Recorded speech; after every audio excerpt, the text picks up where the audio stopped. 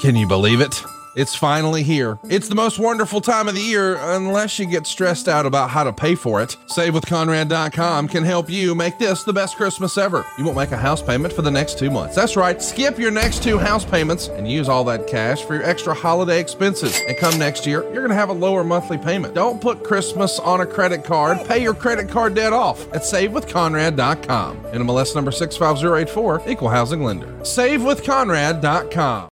December 28th will mark the 25th anniversary of Starrcade 97, the culmination of a year-long build where Sting would finally step back in the ring to face Hollywood Hulk Hogan for the WCW World Heavyweight Championship. The stage was set for a main event to become immortalized in wrestling history, and it did, but for all the wrong reasons. And for the first time in over 20 years on that 25th anniversary, Eric Bischoff and Nick Patrick will reunite to watch back and discuss what really happened that night at the MCI Center in Washington, D.C., hosted by Conrad Thompson, a topic that led to one of the most heated exchanges in the history of 83 weeks. And now you're going to act like it's ludicrous that we might think that that's what happened here when you managed to fuck up the single biggest moment in the history of wrestling, and now 20 years later you get on here and lie through your fucking teeth and say it's because he wasn't tan.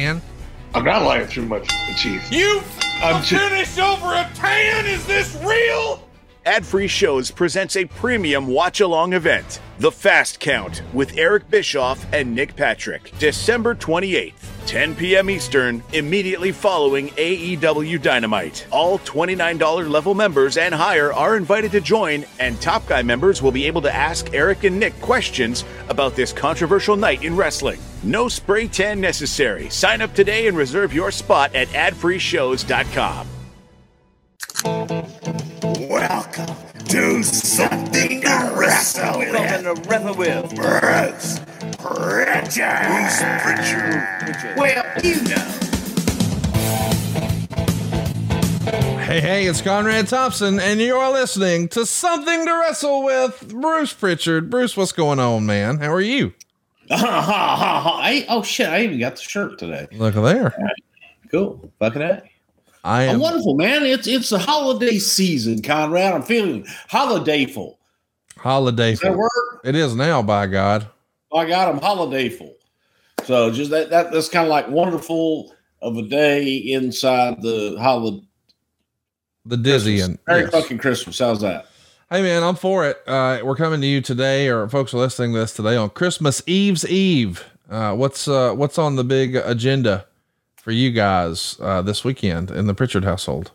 We're gonna go, and Amber is working at Valentino's, and so we're gonna go there for Christmas Eve dinner, and we're not doing anything, man, on Christmas Eve. We're just gonna go out and eat as a family. And then we'll do a little Christmas morning. And I always forget, because we have like this Thanksgiving, Christmas, and New Year's breakfast thing with family. And 2 of them are Eggs Benedict, and 1 of them is lox and bagels. And I always forget if Christmas is lox and bagels or if it's New Year's. And so I'm kind of hoping we'll do Christmas breakfast, and then we'll go in and open up some presents, and then I'll go back to bed. I like it. Yeah. And then when I wake up, everything better be down. Oh, really? You want the Christmas decoration down on Christmas Day? Well, I always say that. Last year we pissed my wife off so much that she actually did it. It happens. You're still a heel in real life. I am a heel in real life. Yes. I don't just play one on TV. Well, we are going to talk about some of the most poorly played characters in wrestling history today. It's cause for celebration. I think one of our very first episodes, we talked about the old box of gimmicks. And now here we are 300 and some odd episodes later talking about the box of gimmicks, which may or may not have actually existed. There were some good ideas that came out of there, but is that really all that fun to talk about? Let's poke some fun. Let's have some fun talking about the ideas that maybe were a little less than. Here's one that might actually predate you. Outback Jack. Of course, Crocodile Dundee first popped off in 1986 and became a box office hit. And a lot of times we want our wrestling to sort of mirror the things that are happening in pop culture. And Outback Jack is born after working in Stampede Wrestling. He's going to come to the WWF full time in 1987. He appeared in a series of vignettes, which were supposed to be set in the isolated Australian outback, even shaving with a knife. What do you remember of this persona? And in hindsight, thumbs up, thumbs down, thumbs in the middle, or is it one of those deals where you just kind of had to be there? That's not a knife, mate. This is a knife. Wait a minute, I got a knife in here somewhere. There's a knife. No, I think that's a letter opener. Oh, here's a knife. I got another knife. There's a knife. I don't think that would work. I'll cut you, man. I cut you. That's like a snub nose. This is a knife. If we're gonna do this, that's a knife. And by the way, I got that from Bespoke Post, the box of awesome. Look at that. It's engraved. That's a knife. Anyway, talk to me about this character. I think he debuts just before you're there, January of 87, in Canada. And he finishes up May of 88 in Columbus, Georgia, a house show against Greg Valentine. What'd you think of, the man behind the character? I think his real name was Peter Stillsbury. Is that right? I have no idea. Tommy Kangaroo down, sport. Tommy Kangaroo down. Tommy Kangaroo down, sport. Tommy Kangaroo down.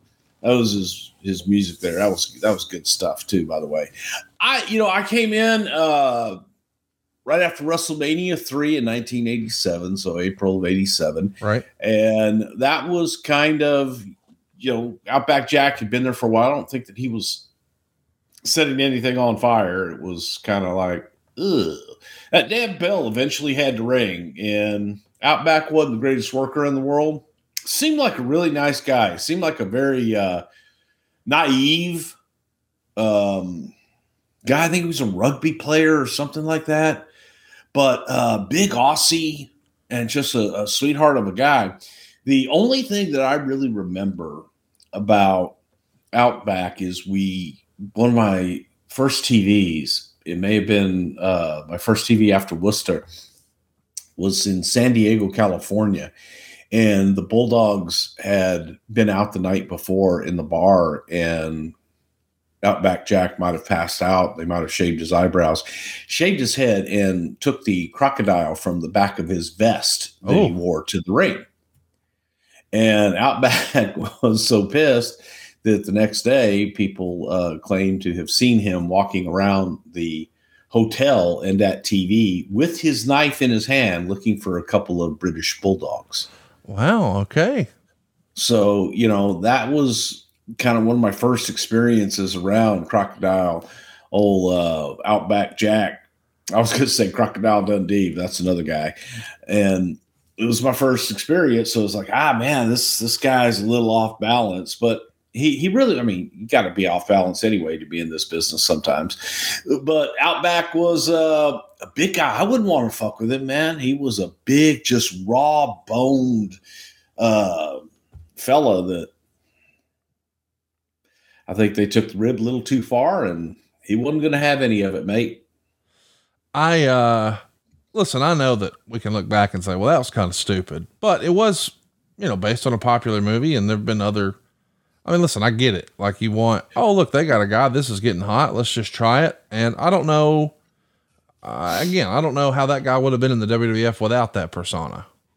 Well, and again, you have to understand the business, and the business of the business is that you usually had gimmicks that mirrored society at the time, whether it was a Nazi soldier or a Russian leader, whatever it is that's going on in society at the time, an Iraqi dictator, whatever it is, your gimmicks usually mirrored what was going on in society at that time. Paul Hogan and Crocodile Dundee was hot at the time. So people were yearning. They loved they loved that Australian accent. They liked the intrigue of Down Under, and not a lot of people had traveled to Australia. And that was a very cool experience for me when I finally did, but it was intriguing, and Americans fell in love with Paul Hogan's Crocodile Dundee. So to have a gimmick, to have someone that had that same dialect that could tell stories in that way with that accent and be a big strapping bastard was the norm. That's, the business. What's your gimmick, kid? When you came in, it's no matter where you were, you go back in the business, everybody had a gimmick of some kind. And I think that in WWE, especially in those years, the gimmicks were larger than life. They were actually live, walking, talking cartoon characters, because that was what was being marketed. And that was what was being marketed to the networks for cartoon series and the whole sort. They wanted larger than life characters. So hence characters like Outback Jack. Well, here's another, and this is one that we talked about from the very beginning of Something to Wrestle, the Red Rooster, portrayed by Terry Taylor. I guess the gimmick is he's a cocksure rooster man with a dyed red mohawk, and he's going to strut his stuff and take on the company's finest. Of course, in real life, Terry Taylor had a good little run for himself in Mid-South and the UWF. And then when he finally moves up to the big league, so to speak, here in the World Wrestling Federation, he debuts as a babyface, but then turns heel on his partner, Sam Houston, and is rebranded the Red Rooster with Bobby the Brain Heenan by his side. And mostly the Rooster is working house shows with the occasional match on Challenge or Superstars. He'll beat the likes of Ken Patera or Junkyard Dog by countout. And eventually he starts to see that Heenan is arguing that he could turn this inferior Rooster into a superstar, demeaning the Rooster, stealing the Rooster's money, generally embarrassing the Rooster on national TV. And after Rooster loses a match to Tito Santana on Saturday night's main event, Heenan slaps the Rooster. That leads to a feud with Heenan's new client, the Brooklyn Brawler, which culminates when Heenan and the Brawler attack the Rooster on Primetime Wrestling. And he cut the top of his hair short, dyed it red, spiked it to look like a rooster's hair. And he starts cutting promos that ends with cock-a-doodle-doo. Yep. His last major feud is against Dino Bravo. He's going to lose almost every match on the house show loop. And to think this guy almost was Mr. Perfect. I think the debut happens. Go ahead. Almost Mr. Perfect. Who says that? Who said that? Him. One person says, "Oh, I could have been Mr. Perfect." No. Mr. Perfect wasn't this gimmick that we had. Mr. Perfect was a gimmick that was perfect for Curt Hennig. And that was something that Pat Patterson had come up with and Vince in talking to Curt because of all the things that Curt did. Curt was a outdoorsman. He was a sportsman. He played every sport. He did everything. That perfect gimmick was perfect for Curt. It was never discussed or even remotely thought of for Terry Taylor. So, if that's something that Terry has said, "Oh, I could have been Mr. Perfect." No, you couldn't have.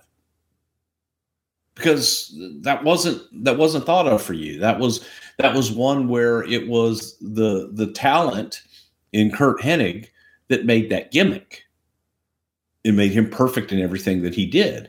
And frankly, I don't think Terry could have pulled that off. So that myth is just that, a myth. That was never the case, ever. So when you say, well, he could have been, no, he couldn't have been. It was not discussed. It wasn't in the cards. It wasn't, oh, well, we're going to do this or this. I can go back to Steve Austin and the Ringmaster and Sandman were two gimmicks that we loved. We loved the name of the Sandman, a really smooth wrestler that could, had the sleeper as a finish and different things, but they had to be a real smooth worker. And we discussed Dustin Rhodes for that. We discussed Steve Austin for that. And then, the Ringmaster, the master of the ring that could, just out wrestle everybody and be this incredible technician, which eventually went to Stone Cold Steve Austin. We never did do a Sandman, but that was something where we had gimmicks in the back of our mind that we would always think of, hey, who could do this? Not so with the perfect gimmick, not so in any way, shape, or form.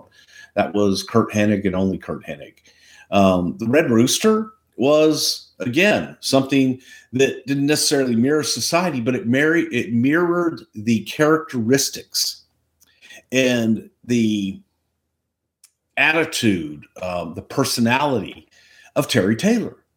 Terry was very cocky. Terry was cocksure. He was a very cocky, arrogant guy. Very good in the ring. Very good in the ring. But I think that Terry's biggest fallback was Terry just wanted to be Ric Flair. Terry wanted to dress like Rick. He wanted to work like Rick. He wanted to, have his gear look like Rick. Wanted to do promos like Rick. There's only one Ric Flair. Go be something new. Go be yourself. Go be something other than a knockoff of something else.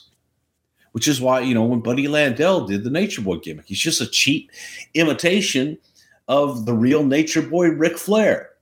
So with Terry's personality, it was, again, the word cocky kept coming up. And, it was, when you look out at the barnyard, who rules the roost? The rooster. The big fucking cocky red rooster, the one that impregnates all the hens. The cock of the walk. I mean, and it's a rooster. It's a banty rooster. They walk around with their chest all puffed out, and constantly, that was the main damn chicken, if you will. And again, is something that people, when you look at it just on the surface, the red rooster, that's a stupid, silly gimmick. Well, if you don't want to get into it and delve any deeper than that, okay, that's your opinion. But when you're looking for something to take an ordinary wrestler whose gimmick, for lack of a better term, was to be another Ric Flair, but there already was a Ric Flair, and they didn't do it as good as Ric Flair, and no matter how good they did, it would have always been compared to Ric Flair.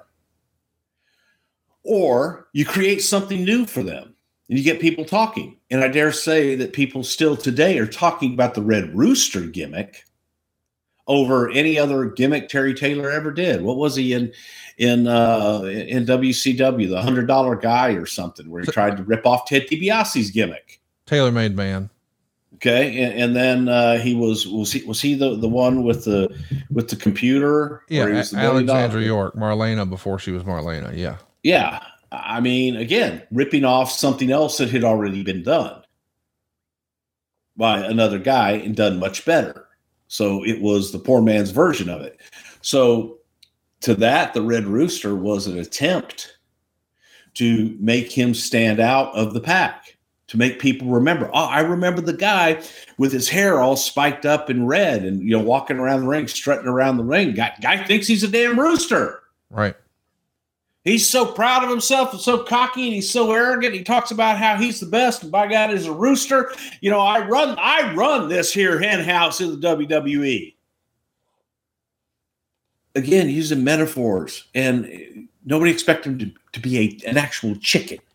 They expected him to take on the characteristics of what a red rooster would be, and to give him some personality and infuse that in him. And I dare say that had Terry embraced it, said it a million times, said it to Terry, had Terry embraced that I think Terry would have been one of the biggest stars. And still to this day, he is known for that time as the Red Rooster. Good, bad, or indifferent. That's what he's remembered for. Not the time of the $100 guy or whatever the hell he was in WCW. I think it's worth mentioning too, that there have been some pretty successful gimmicks in wrestling that maybe on paper do sound a little silly. The Undertaker's supposed to be dead. Doink the Clown. I mean, there's lots of things where people can say, oh, well, that'll never work. But if the performer embraces it, they do. But I do want to ask about the creative. Like, all right, set aside the way you feel about the gimmick, the persona, the name, the strut, the hair, whatever. Sort of being, I don't know, emasculated by Bobby Heenan, and then we're in a feud with the Brooklyn Brawler and losing to Dino all the time. It feels snake bit. Was that his creative because he wasn't embracing it? Oh, so being a part of Bobby Heenan's family and being managed by Bobby is fantastic. Emasculating? No. I'm just saying. How is that emasculating? Well, he's having a feud with the manager, and it's to introduce a new character in the Brooklyn Brawler who's essentially an enhancement talent. To get the Rooster over, he's working a program with arguably probably the top heel in the entire company in Bobby Heenan. Yes, agree. And that's emasculating. Well, I don't get that at all, because again, it was a way to make him, and it was to show the example of I'm Bobby Heenan. I can make anybody. I'll take Steve Lombardi, who's a loser, and I'll make him a winner. But yet he couldn't, and the Rooster prevailed at every step. But in doing so, I don't think that, Terry embraced it enough to go, beyond that, because he didn't believe it. He didn't want to be the Red Rooster. Here's what I'm asking, I guess. First of all, I appreciate you're fired up. I hope everybody's watching on video, somethingwrestle.com. Bruce Fired Up is fun. But let's just change the names here. Instead of Rooster losing a match to Tito Santana on Saturday night's main event and getting slapped around by Bobby Heenan and then starting a feud with Brooklyn Brawler, now it's Mr. Perfect losing a match to Tito Santana and getting slapped around by Bobby Heenan and starting a feud with the Brooklyn Brawler. I just don't see that you would have booked the Mr. Perfect character that way. Well, no, because they're two different characters with two different human beings behind the character. No, you wouldn't have booked Mr. Perfect like that. But Terry wasn't going anywhere as Terry Taylor. He wasn't going anywhere as Terry Taylor. Wasn't working. It was just another guy. We had to create something for him. With Kurt Hennig as Mr. Perfect, I dare say, Kurt Hennig, you're talking about two completely different human beings and two completely different performers that put in their gimmicks. You're talking apples and pomegranates at that point. He debuts July 12th, 1988, beating Tito Santana in Madison, Wisconsin. It's a house show. He is going to be on pay-per-view for the 88 Survivor Series and the 1990 Royal Rumble. And he's going to leave after he's defeated by Akeem the African Dream in New Brunswick, Canada. Do you think Terry was relieved or disappointed when this run was over? I would bet Terry would have been relieved. I think that Terry, Terry didn't like the gimmick. I don't think that's any secret. Terry didn't like the gimmick. Terry didn't embrace it, didn't want to do it. And I think Terry wanted to be Terry Taylor. So, but again, that was disproven when he went and became somebody else elsewhere. But it's like, yeah, I think he was relieved. I think he was happy to be moving on because he didn't like being a gimmick. Do you, I'm picking up just listening to your tone as you discuss this. It feels like you have a hard on for Terry Taylor. No, not at all. Not at all. Well, that's good. Man, Terry and Terry and I, and years later, through the years, Terry and I didn't always see eye to eye, didn't always get along.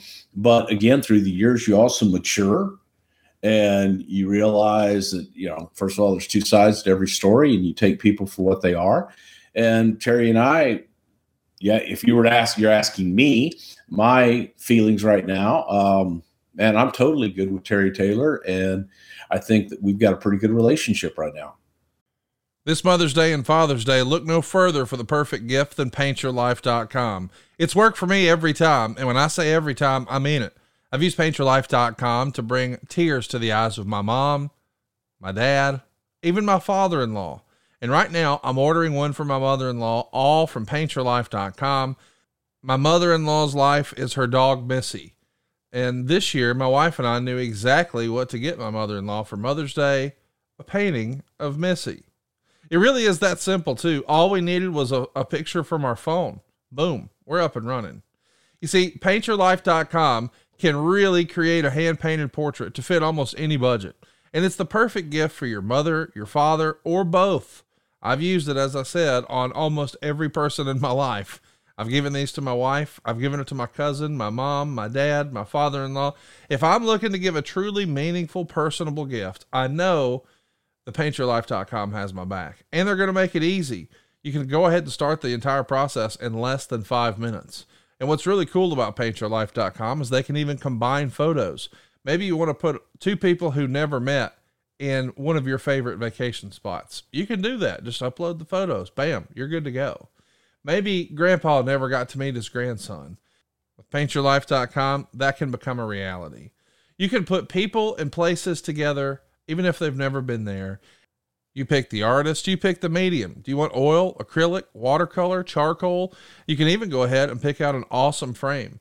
The whole process to get started, as I said, takes less than 5 minutes, and you can actually get your painting in as little as 2 weeks. But you work hand in hand with the artist to get every detail perfect. If you're looking to get those waterworks going, to have your mom or your dad tear that paper and just almost be overcome with emotion, that's what I got, and I've never gotten that reaction to a gift card. You can give the most meaningful gift you've ever given at paintyourlife.com. There's no risk. If you don't love the final painting, your money is refunded, guaranteed. And right now, as a limited time offer, get 20% off your painting. That's right, 20% off and free shipping. Now, to get this special offer, just text the word WRESTLE to 87204. That's WRESTLE to 87204. Text WRESTLE to 87204. Paint your life. Celebrate the moments that matter most. Message and data rates may apply. See paintyourlife.com/terms for details. What time is it, Bruce? Nighttime. Take a look at your watch. Tell me what time it is. Yep, nighttime. Time to talk about Blue Chew. Maybe you don't have a hard on for the Red Rooster, but everybody's got a hard on thanks to Blue Chew. It's time for Blue Chew, damn it. Yes. Ah. Well, anytime is. Anytime. Come on now. The nights are getting longer, but the breeze isn't the only thing that's getting stiff. You know the deal. This episode and all of our episodes are sponsored by Blue Chew. Listen up. We all know confidence can take you far in life, especially if you embrace it, strut around like the cock of the walk. Maybe it's time for you to be the Red Rooster. Maybe when you pop this Blue Chew, we're going to wake a few things up. That's especially true in the bedroom. When it's time to step up to the plate. Think of Blue Chew as like a hot tag for your wiener meat. Blue Chew is a unique online service that delivers the same active ingredients as Viagra and Cialis, but in chewable form and at a fraction of the cost. Take these dudes anytime, day or night, so you can plan ahead or be ready whenever an opportunity arises. Now, the process is simple, y'all. Sign up at BlueChew.com, consult with one of their licensed medical providers, and once you're approved, you'll receive your prescription within days. And here's the best part. It's all done online. So no visits to the doctor's office, no awkward conversations, no waiting in line at the pharmacy. Blue Chew's tablets are made in the USA, prepared and shipped directly to your door, all in a discreet package. So if you could benefit from extra confidence when it's time to perform, chew it and do it. Have better sex, y'all. We got a special deal for our listeners. Check it out. Try Blue Chew free.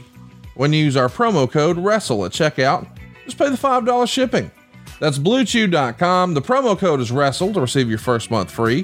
Visit BlueChew.com for more details and important safety information. And we thank Blue Chew for sponsoring the podcast and giving me a chance to talk about Bruce's wiener here on the show. You like that? That's a good beat right here. You think the rooster could strut to this? Who couldn't? There he goes. You got to see this, folks. Yeah. That'll help you be the cock of the walk and the Red Rooster, by God. And Cockosaurus. Here we go. All right, let's talk about another one of these gimmicks, if you will. We can't just keep the music going through the whole thing? Well, we can't. I mean, if we could get away. No, Silva will mess that up. No, Dave, stop. Hey, you know what? No, let's turn it back on. We're talking about Akeem, the African Dream. Bruce, can you do your best Akeem dance? There you go. There it is. Somethingwrestle.com. I know it's an audio show, but it's video too now. Yeah, but I'm a good dancer. And look, that comes through on any medium. It does. It's a vibe. I'm a dancing fool. We know that. You know, the real life George Gray, one man gang is reborn as a maybe slightly offensive jive talking soul brother from Africa, determined to use his power of his cultural heritage. Wait, why do we have a photo of me up there? Anyway, right. George Gray, of course. Oh, wait a minute. God damn it. Can you spot the differences? I can't. It's scary. Gray enters the company in May of '87 as the one man gang Of course, he had runs with World Class and Mid-South. He's going to use that moniker through 88 for appearances on Survivor Series and WrestleMania 4. And he even has a world title match against the Macho Man on Saturday night's main event. But then on September 24th, 1988, maybe one of the most infamous vignettes in WWF history, we see the One Man Gang's manager, Slick, the Doctor of Style, bring Mean Gene to a city alley surrounded by a bunch of dancers dressed as African tribes people, I guess. I don't know. And Slick is promising to shock the world. And Akeem steps out from behind a flaming barrel. The only way I know how to describe these movements are shucking and jiving, which I don't even know if you can say anymore, but it's, a whole new persona. Slick is going to announce that he's been reborn, and he's put into the title picture almost immediately, challenging Randy Savage for house shows throughout the rest of 88. He goes on to become a tag team with the Big Boss Man as the Twin Towers. And then in October of 90, that's all she wrote. He picks up a win over Jake the Snake Roberts in a Harlem street fight at a house show in Maryland.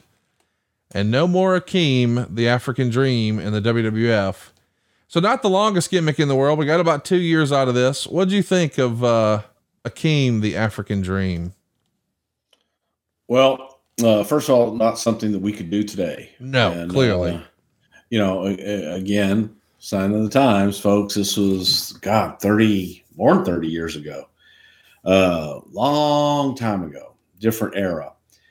But, George Gray, very entertaining guy in the locker room. And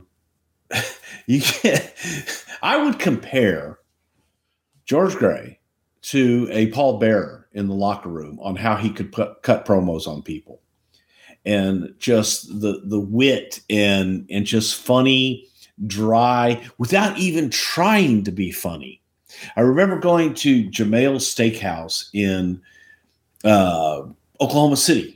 And it was rare that we got any time to ever go out and have a nice meal at a decent restaurant. And we had a afternoon show, and so we had the evening off. We knew that we would be able to be out by whatever 5 or 6 o'clock, and we went to Jamel's, which was this really nice steakhouse. I thought it's still there in Oak City, and it was a Lebanese steakhouse.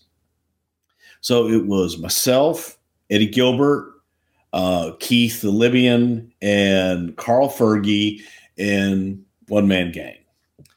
So we get there, and part of the gimmick was that they bring out these appetizers. They bring out tabbouleh, and they bring out some other things, and then they bring out fried bologna, which is like, thick cut bologna, and it's just fried or barbecued bologna, and it's just thick cut, and it's good. I mean, it's, if you like fried bologna, I happen to like fried bologna, but everybody's like, "Oh, hey man, the fried bologna, it's great." And everybody's like going crazy about the fried bologna. And George just takes a bite out and goes, "It's just bologna." But the way he said it, and it just kind of, we laughed for the rest of the dinner. George's reaction to all the food, that, look, we were just happy to be at a nice restaurant, having a good steak and having a good meal for a change, instead of grabbing fast food and eating it in our hotel room. And so everybody's like, "Oh, hey man, this is great." And his just reaction was just so, "What's so great about this, man? I don't get it. We're just eating dinner." And that was just the kind of guy he was. He was just a very simple, funny, nice man, one of the nicest guys you'd ever run across as well. So his One Man Gang kind of been there, done that, looking to rejuvenate his career and get something new and fresh out of him. Hence, Akeem is born. And I will admit that I may have suggested the African Dream. Oh, there we go. Well, because it was like, when we're looking, I said, hey, well, I mean, because when he cut his promos, he did remind me of Virgil. And you're saying Dusty Rhodes. You don't mean Virgil like the character. You mean the real. I mean the real human being, Virgil. Yeah, yes. And the way he kind of reminded me of that. And I said, hey, what about he's Akeem, he's the African Dream. And that was just a play because there have been American dreams, obviously, and why not have an African dream? So when you didn't have this persona in mind until those words fell out of your mouth, the African dream. No, Akeem was out there, and that was something Vince had come up with, and to make him into Akeem, I might have just added the African dream onto it. And just because it was fun. And I mean, he was just billed as Akeem. We just threw in the African dream here and there, and people always remember that. That wasn't, I don't know that he was billed as Akeem the African dream, and people may have referred to him as that, but that wasn't, something. It was just Akeem. I want to remind everybody that Akeem is first going to become a pop culture thing with the movie Coming to America. It came out June 29th, 1988.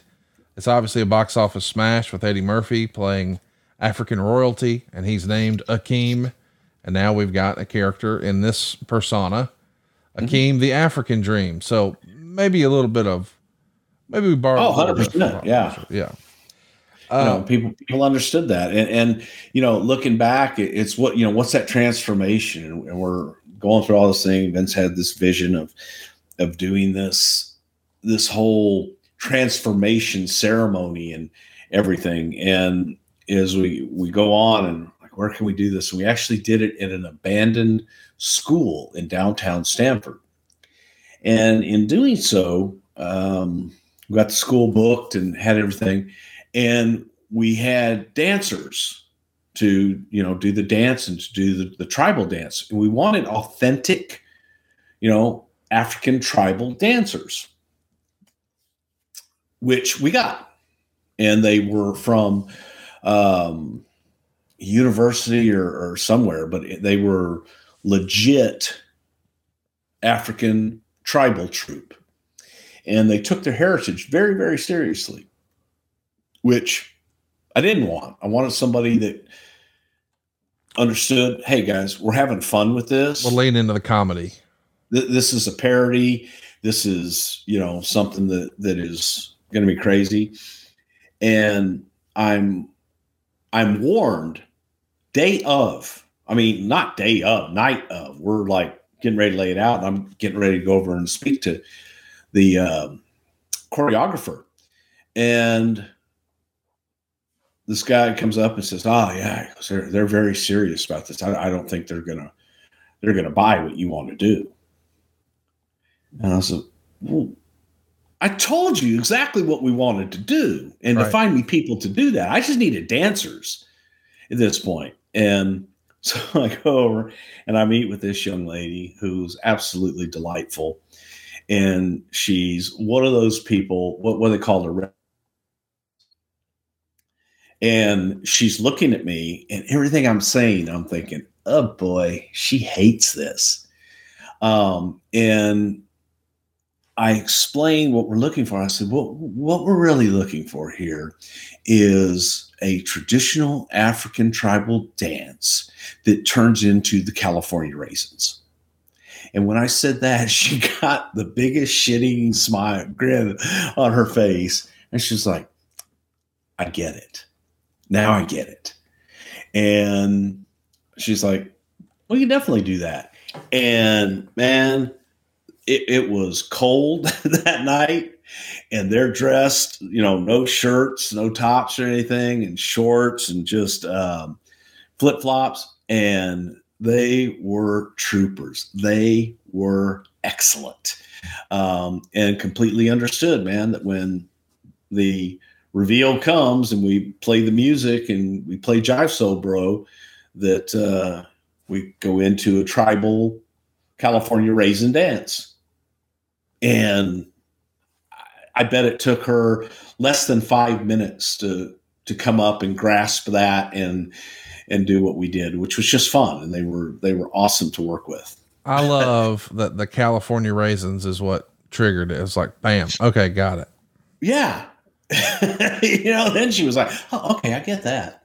And it was, it was a fun shoot. Just, doing that kind of stuff with Gene, which was all tongue in cheek anyway, and Slick Pro. Yeah. so it was a bunch of fun people, but there was a few minutes there where I was worried, going, "Oh man, you got me like legit." People that take this very, very seriously, take their heritage very seriously, as they should. But now I don't know how they're gonna dig this. And I explained the whole concept to her, man. She just stone faced me the whole time until I got to. So then, yeah, but it was good. I thought it was a lot of fun. Again, not anything we could do today. I don't think that the sensitivity police would allow us to do anything like that. He had roughly a 2-year run here. Is that about all you could expect out of a character like this in reality? I think he could have probably had a longer run, but at the same time, I think George was kind of done with the road. Yeah. I mean, I've read in interviews, or maybe I've heard in interviews. I think the gist was he was gone a lot. The travel schedule was brutal. Yeah. And he felt like maybe the payoffs were dwindling, but that is sort of the standard in the business at the time. Business was starting to taper off a little bit in the fall of 1990. Do you think it was just timing for him, because he's a big fellow doing a lot of travel and eventually maybe the juice wasn't worth the squeeze? Absolutely. I just think he was tired, man. He'd been doing it for a while. And what people do forget is that so many of the talent are larger than life. And here was a very large man traveling every day in rental cars, on airplanes, not in first class, usually in coach, having people hit their arms down the aisle as they, sit there, and, you get up and down, and it's uncomfortable. It's a grind. And I dare say it's more of a grind when you're an extraordinarily large man like he was. So I think that being away from home and being away from his family, I think that he had felt it was time to stay home and be a husband and be a father. Well, let's talk about another extraordinarily big man, Tugboat. Listen, we've tried to describe what these characters are so far, and I guess he's a goddamn boat.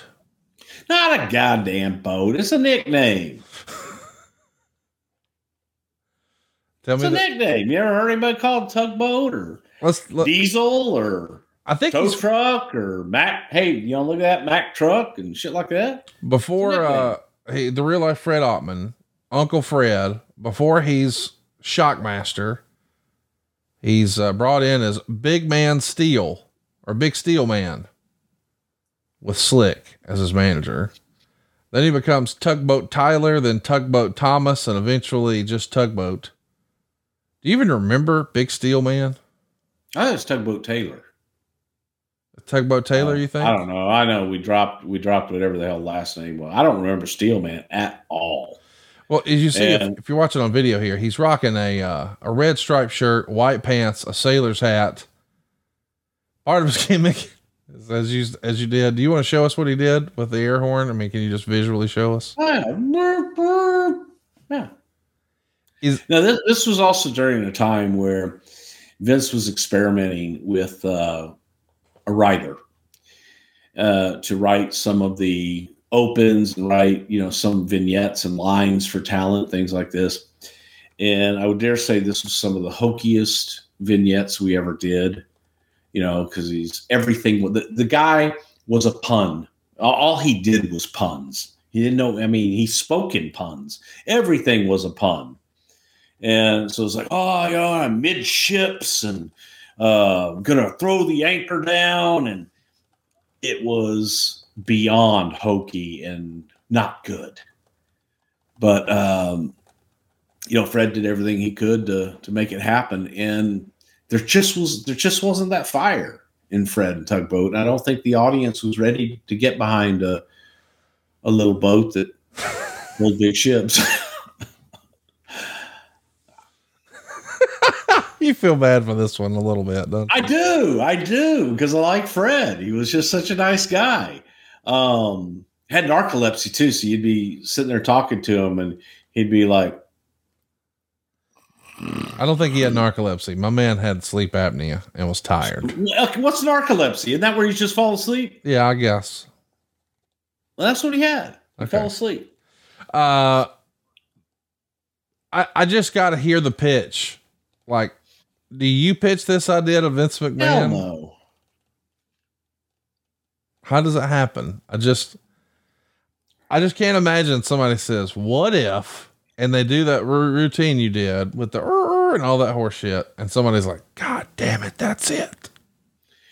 Well, it was Vince's idea. I mean, it was Vince's idea because he was so damn big and so powerful just in general that you could see, you know, I mean, again, you look at him and Tugboat would be a great name for him.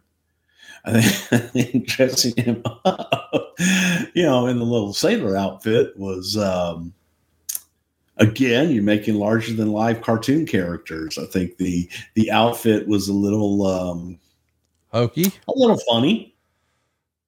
When when he put that hat on, you howled with laughter. Did you not? It was a little goofy.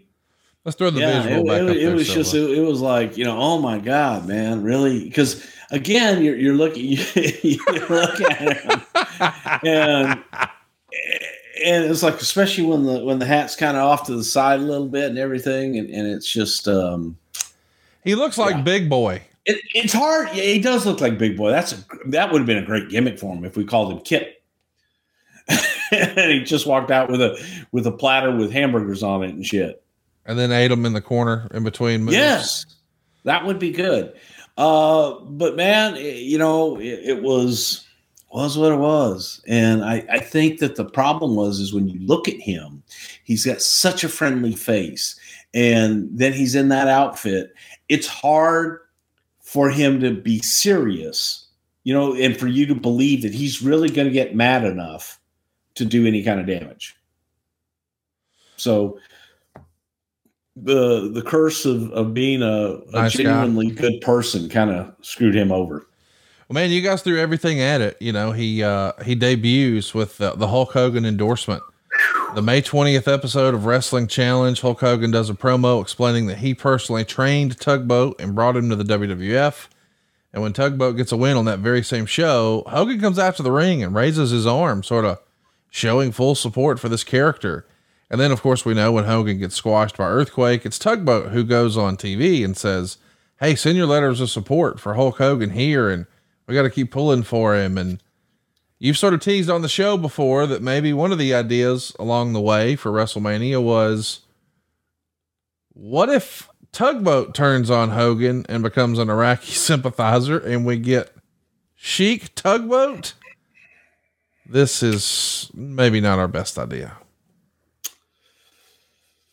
Sign of the times, man. Sign of the times. And the feeling is here's this big bastard, and you got to have a big, physically large, imposing opponent for the Hulkster.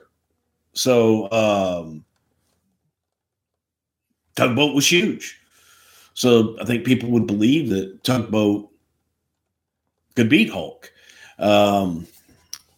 Just don't think they ever want to see that. And I don't think they would have believed putting him as an Iraqi sympathizer, even with Adnan, coming in and convincing him. I just don't think that people would have bought it.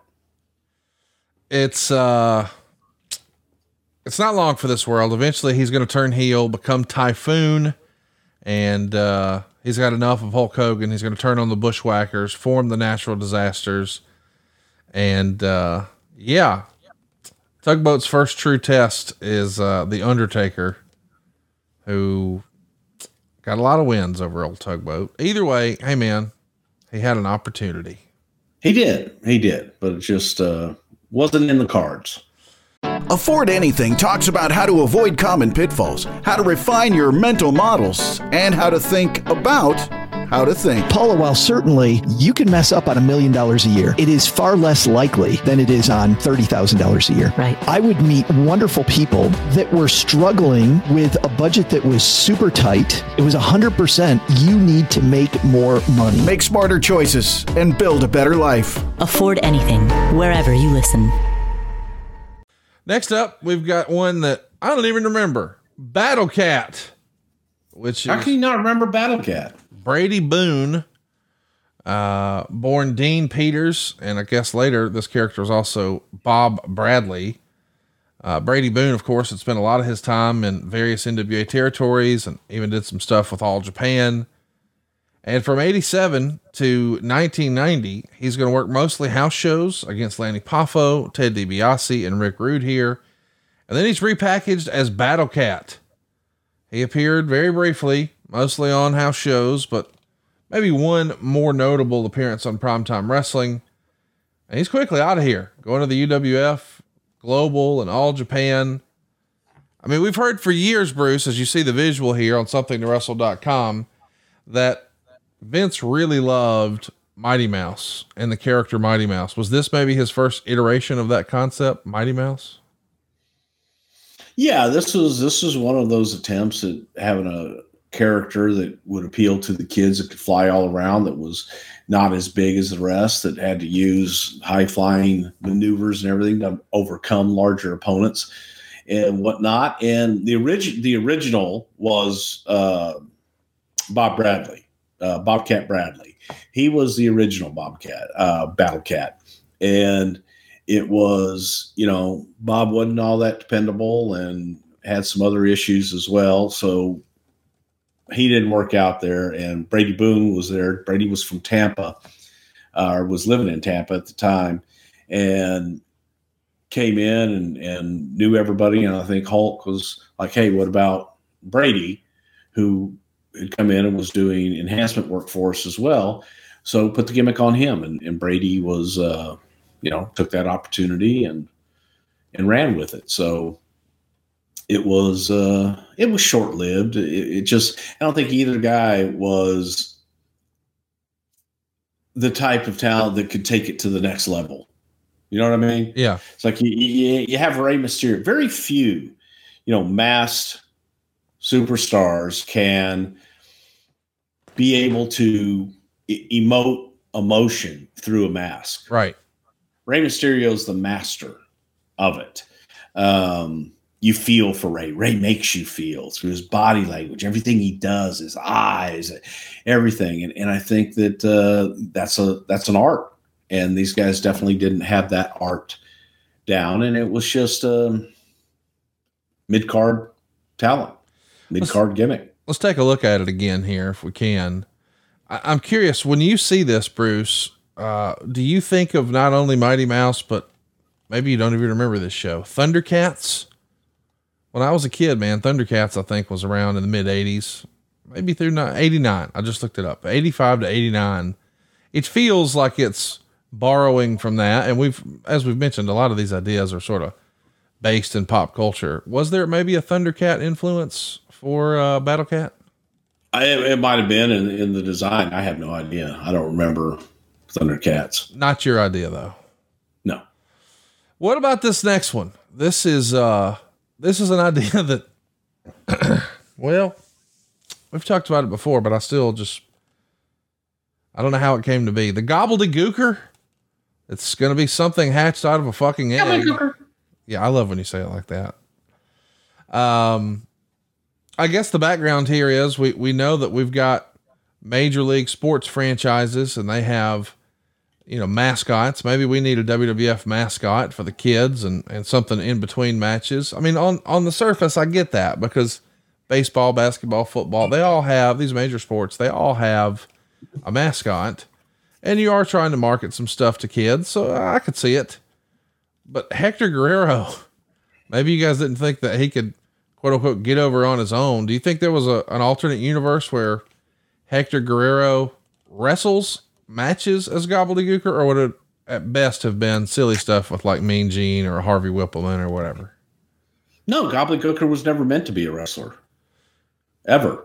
Gobbledygooker was going to be a mascot, and the Gobbledygooker would be the WWE mascot that you could go to every live event. There would be a Gobbledygooker there. It could be out in the crowd and taking pictures with kids, and at a certain time and go in and do a little routine in the ring with people. And then Hector Guerrero would work on the live events as El Bandito. Talk to me about, the maybe I misspoke. I'm not trying to say they're going to have competitive matches, but don't you think there would have been skits like, we see physicality with the mascots where they're going to beat up rival mascots or whatever.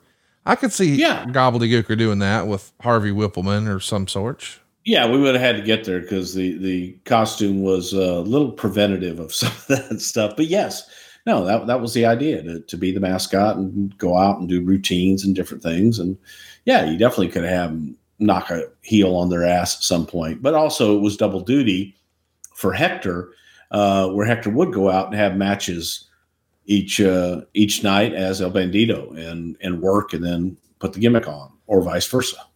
Maybe he was thinking it was, time for a change. And if you're thinking it's time for a change, we want to tell you about Lucy. Here's the deal, boys and girls. Lots of people choose to use nicotine, but there is a right way and a wrong way to do it. Now, not everyone uses nicotine, but if you do, you'll want to listen up. Get ready. This is an ad for Lucy Breakers. If you're one of the millions of adults who use nicotine, you know that not all products are the same. And there's one new product that stands above the rest. Lucy Breakers are the only nicotine pouch that gives you a blast of flavor from the first moment to the last.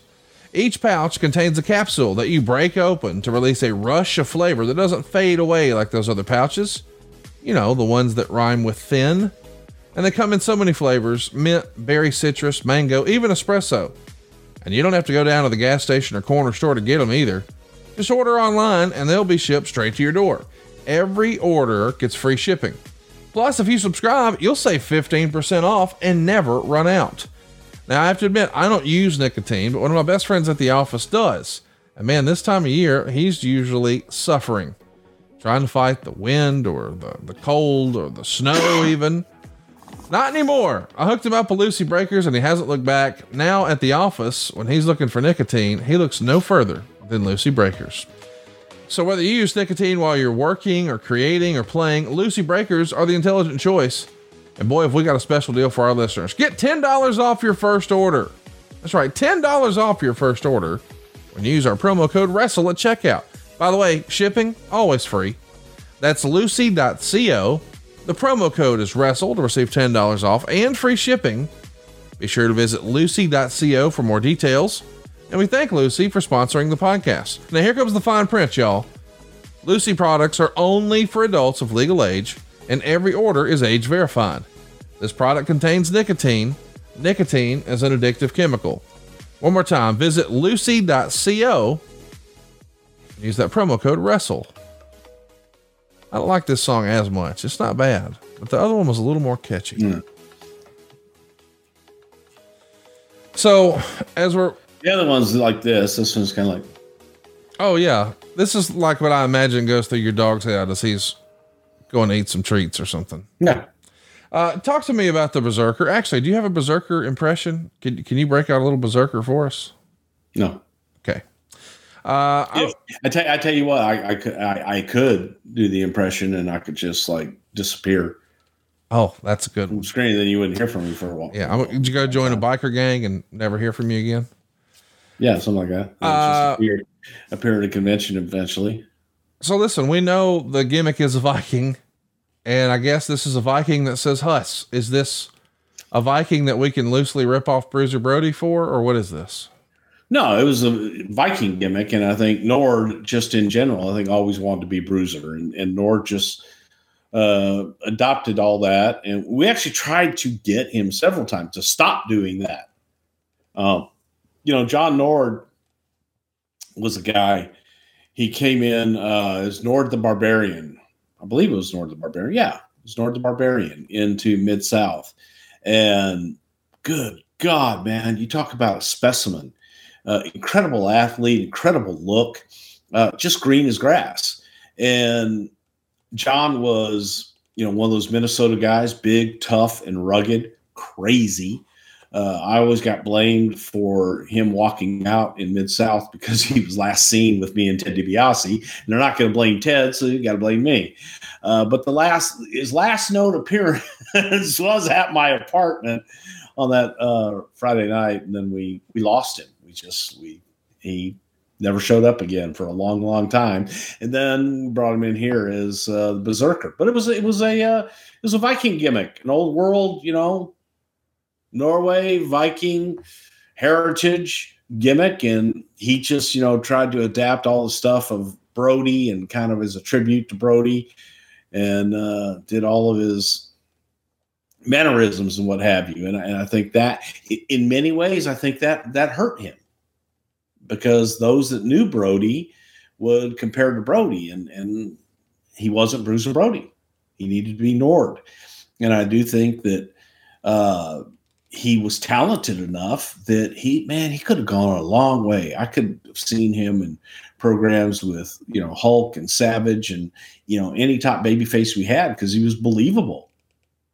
6'8", a monster, trained by Eddie Sharkey. He's going to go by the Barbarian, Nord the Barbarian. He's even going to team with Bruiser Brody at different points in his career. He'd work against the Von Erichs, work in the Pacific Northwest. But here, as we see, if you're watching over at somethingtowrestle.com, he's put with Mr. Fuji. And I guess by this point, Bruiser Brody is no longer with us. Maybe he's doing this gimmick and persona as a tribute, but he's almost a clumsy and cartoonish Viking. I don't know. What'd you think? How many Vikings do you know? Just a few. Okay. He's holding his wrist. He's licking his hand. He's shouting Huss. He's crossing his eyes. He's falling flat on his back. He even used to bring a sword to the ring and once and stab the canvas. Was there a bigger upside for this? I mean, you sort of said you could see him with this guy or that guy. Why didn't that happen? Is it because he was just unreliable? Because John was crazy. Okay. John still is crazy, I imagine. I haven't seen him in years, but lovable guy. But just, you know what? He lived life, man. He lived life to the fullest and didn't always take things as seriously as he probably should have, and wasn't reliable. And he was one of those guys that went on the European tour and didn't come back. Yeah. So that was kind of that, to me, I was like, at least I wasn't on the tour so they could blame me. But that was his MO. So he wasn't really reliable. So it's kind of hard to get behind somebody like that. They've got to prove themselves. And just when they get to that point of, hey, this could be next, then doesn't work. You sort of said before that there were certain guys that you ran across in wrestling who were sort of scared of success. And maybe you've used different phrasing, but that's certainly the implication. In July of 92, our man, the Berserker, wins a 40-man battle royal on Primetime Wrestling and is going to get a shot to challenge Bret Hart for the WWF championship that November. But before we get there, after he won that one in July of 92, as we all know, in August of 92, he just disappears after SummerSlam 92, but he does get brought back. It's not like that's when he's fired. He gets that match against Bret Hart in November, and his final appearance is in February the following year, February of 1993. He's going to appear one last time in a battle royal on Monday Night Raw, and that's all she wrote. He's one of those characters, man. You just think about the size and the opportunities with a Hogan. Yeah, I get it. He could have been a much bigger deal. Yeah. And unfortunately, sometimes, talent are their own worst enemies. And in this case, I think John was his own worst enemy in that regard, but he's been successful. He's got a car business in, I believe, Minneapolis, does some extremely entertaining commercials. You check those out if you can. Nord Autos. It's, hey, got no credit? We don't care. You got no money? We don't care.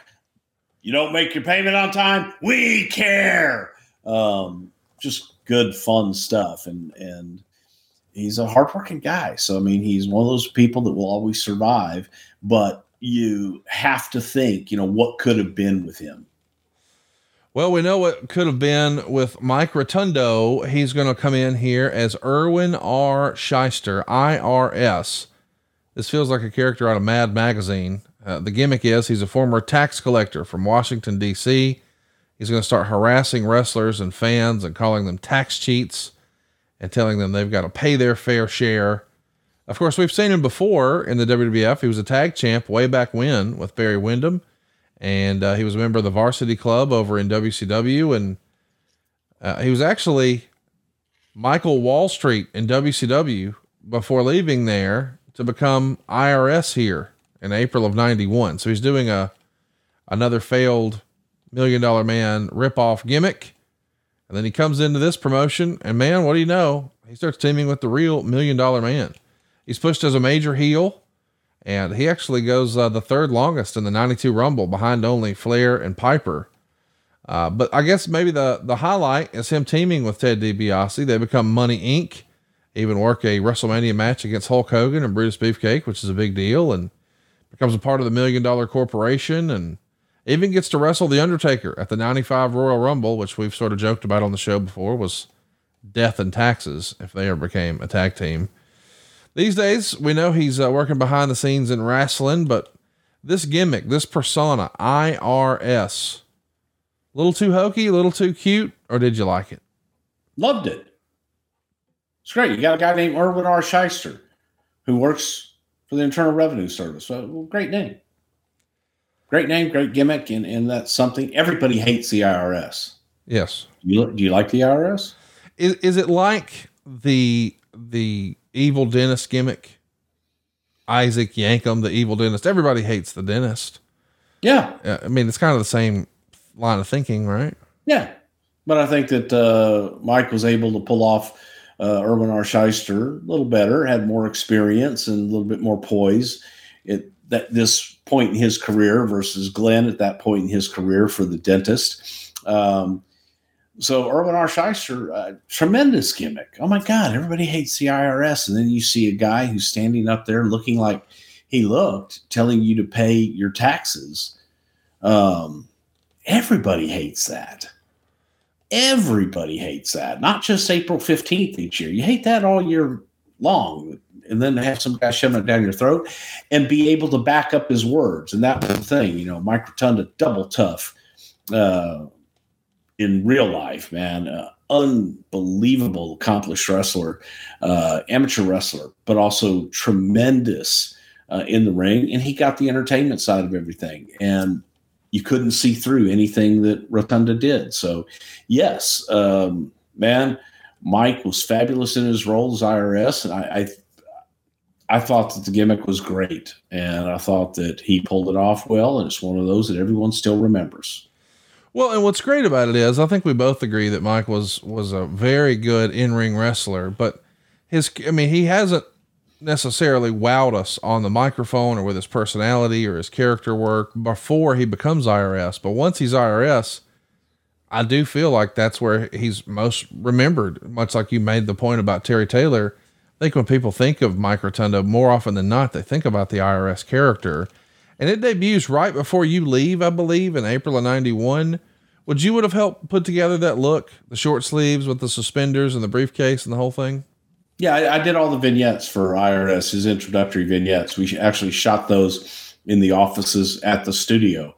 And I shot all of those, and then, by God, I was gone shortly thereafter. But I think that, again, this was a great example, as you just said, of a talent that embraced the gimmick. Yes. And he could say, oh, I'm Mike Rotunda, I'm Shooter Boy, I'm this, I'm that. And instead, he looked at the idea, and I think people could say, oh, that's a silly gimmick, IRS. Well, no, it's not. If you embrace it and you become IRS. He became Erwin R. Shyster, and he believed it, so you believed it. And that's the art, man. That's what makes the difference. So Rotunda got that and was very entertaining being Erwin R. Shyster. And you believed him. So to me, I thought the gimmick was great. And it's one of those that will live on in infamy. I love the look, short sleeve with a tie and suspenders and a briefcase and those little reading glasses. Like, everything about it feels like, hey, I don't know what it is, but I don't like that guy. Easy to hate. Very easy to hate, but something that's easy to love. Oh, I know what's easy to love. Smooth. You know what's easy to love? What's that? Smooth balls. Yes, sir. Come on, fellas. This episode of Something to Wrestle is brought to you by our favorite producers of ball hair trimmers. Of course, we're talking about Manscaped. The global leaders in below the waist grooming are leaving 2022 with brand new products. The Preserve Cologne and Preserve Body Wash 2023 is the year to up your hygiene game and smell amazing. And Manscaped wants to help you with this special offer. Go to manscaped.com/STW for 20% off and free shipping. Take the leap into the new year and join the 7 million men who already trust Manscaped. Now, 2023 is on its way, and the last thing you want is to be the guy with pubes getting in the way of making it your best year yet. Manscaped's Lawnmower 4.0 is the leader of the Performance Package 4.0, or as we call it, the perfect package for your package. You see, this new year, we want you to shave the loose pines off your wood with the best tool for the job, the Signature Lawnmower 4.0. Maybe you're having trouble dealing with the wild weeds in your nose and ears. Well, Manscaped's got you covered. I love the Weed Whacker. You will too. I use it all the time. I'm actually sleeping better, and I think that might actually have something to do with it. Not kidding. I also think confidence is going to be king in 2023. You know what I'm confident about? You're going to smell like $1 million if you check out Manscaped's brand new Preserve Body Wash and the Preserve Cologne. You're going to feel clean. You're going to feel good. You're going to smell good. And it's going to check all your boxes, you see. We're talking about a daily grooming routine, but in the shower. The body wash has this light, woodsy scent. It's infused with aloe vera and sea salt too, so it's going to keep you feeling nice and clean and moisturized. But the cologne, much like the body wash, has that same light and woodsy scent too. So you're going to feel like you've answered the call of the wild. It's going to leave you smelling like a man that was forged from the earth. By the way, these products are cruelty-free, dye-free, paraben-free, and vegan. So you know you're in the right hands and smelling good too. Go to manscaped.com/STW. Get yourself 20% off plus free shipping. Y'all, 2023 is on its way. The woods are here and smelling amazing. You ready to jump in? Join me with Manscaped. Get 20% off and free shipping by going to manscaped.com/STW. That's 20% off with free shipping by going to manscaped.com/STW. Bruce, Happy New Year to your balls. God bless America. Merry Christmas and smooth balls for the new year. This is ball cutting music right here. Somebody needed their balls cut for Skinner. Steve Kern is going to play an alligator hunter. I guess he's from the Florida Everglades. Originally portrayed as a generally nasty individual, always chewing on tobacco and sometimes even spitting it on his opponents. He carries an alligator claw to the ring with him. He'll even sometimes use it as a weapon against his opponents.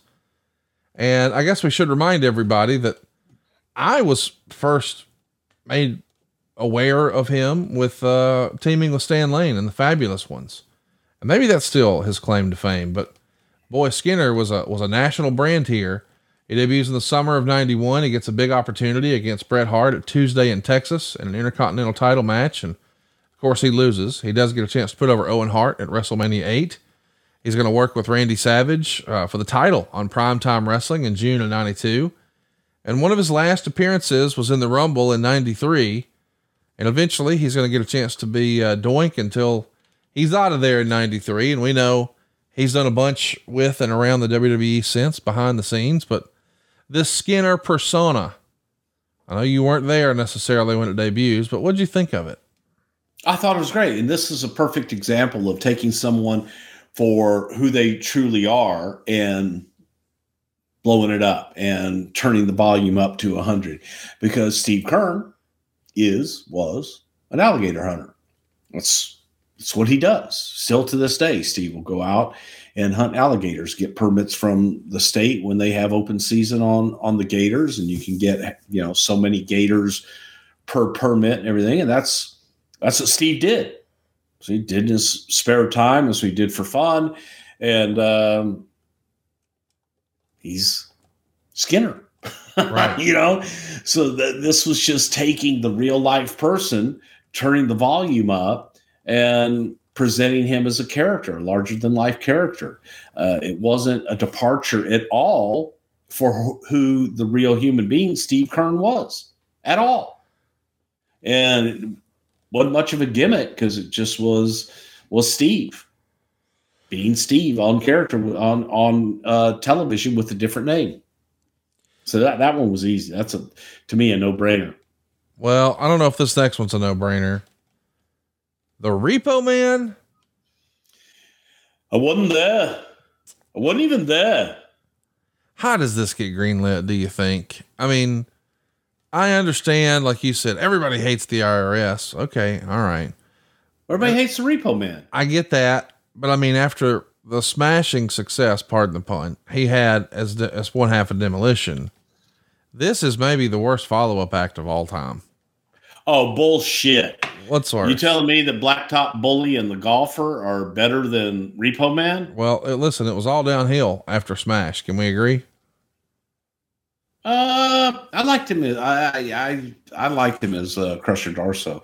Well, that was before. Khrushchev was first, and then Crusher Khrushchev. Well, yeah, that was to me the top. You like that better than Smash? I like Smash too. I love Smash. Okay, they're equal. Repo Man sucked, though. Can we agree? Repo Man was entertaining. It was entertaining. You got to admit. And again, I wasn't there for much of anything of Repo Man, but I love Barry.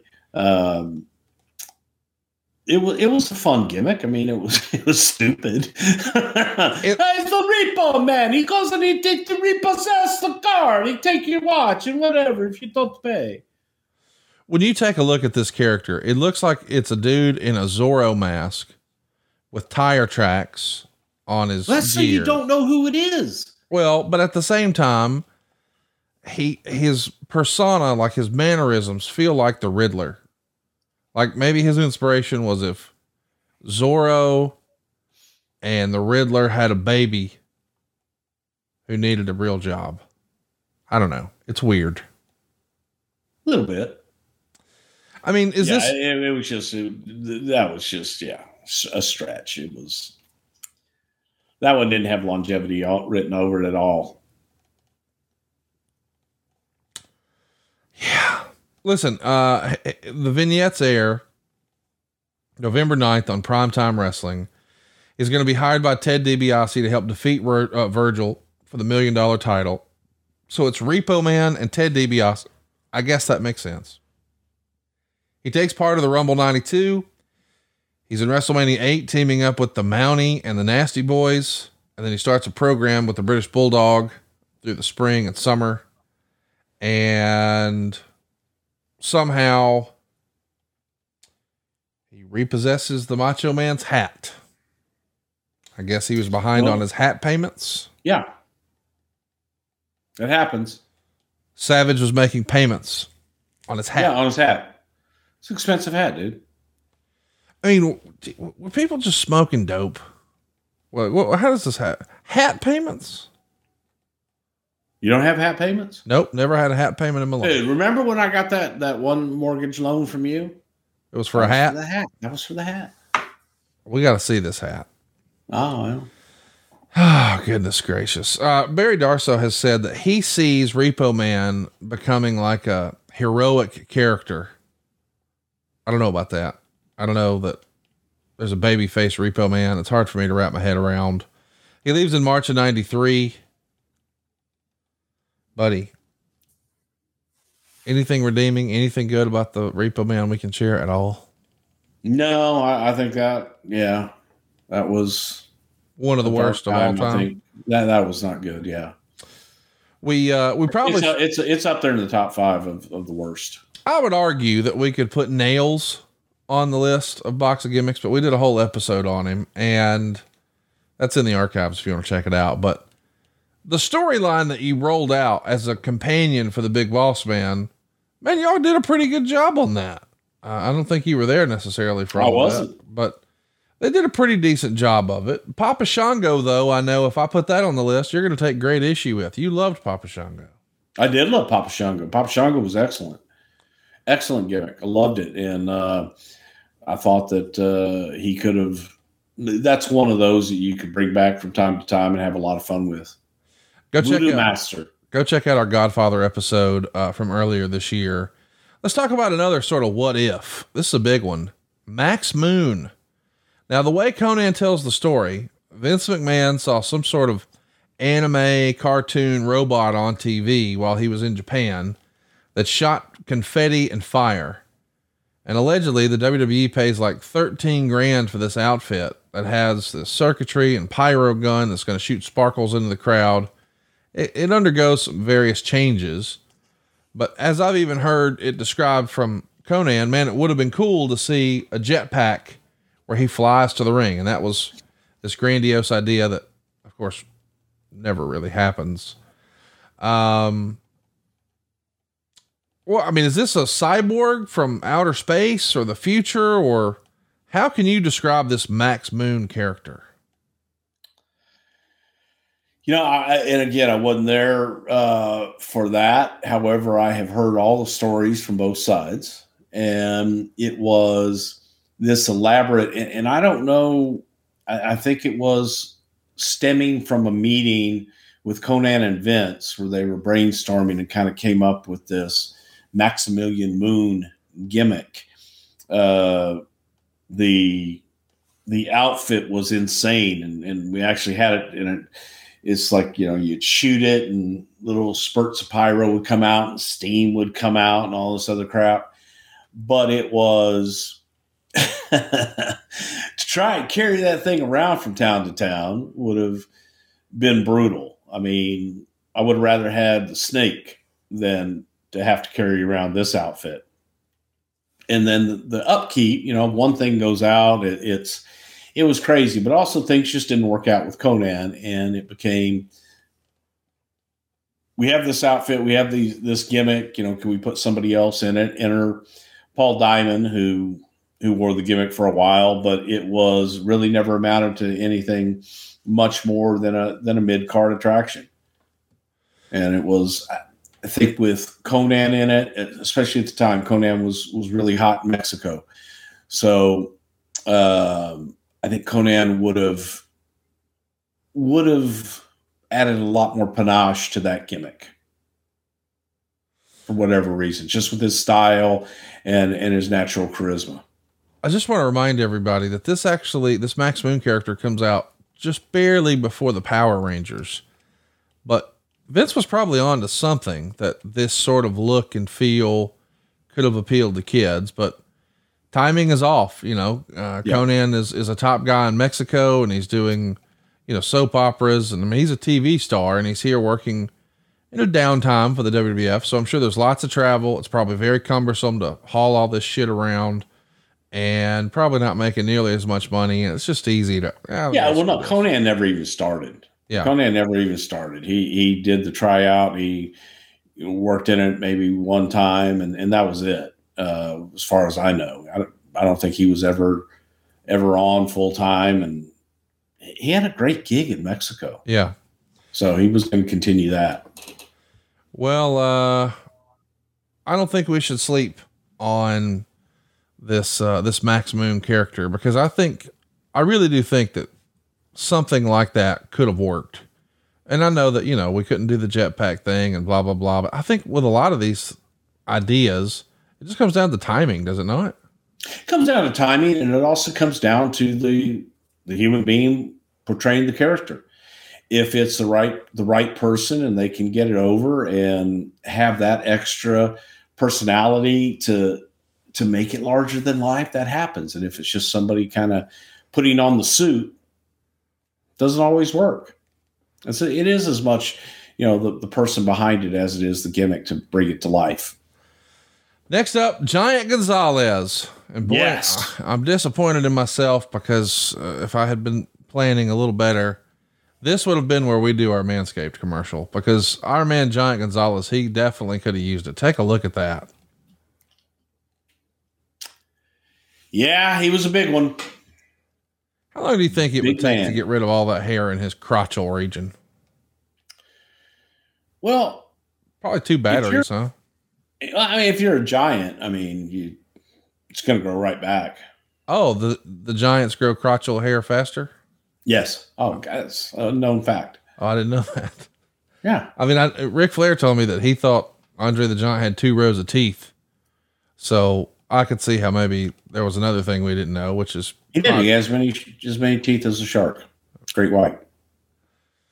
How many shark teeth are there? How many teeth? Oh, a lot. A lot. Okay. Well, a great white has as many teeth as Andre the Giant. That's right. Had. Same. Yeah. So the gimmick here for Giant Gonzalez, let's throw it back up there, Silva. You can take a look at this at somethingtowrestle.com. You can see as he's standing next to downtown Bruno there, quite the size difference. The former Elegante here is now a dude in a bodysuit that makes him look more muscular than he really is. And he's got airbrushed muscles and bushy hair on his shoulders and his calves and his hips and his no area.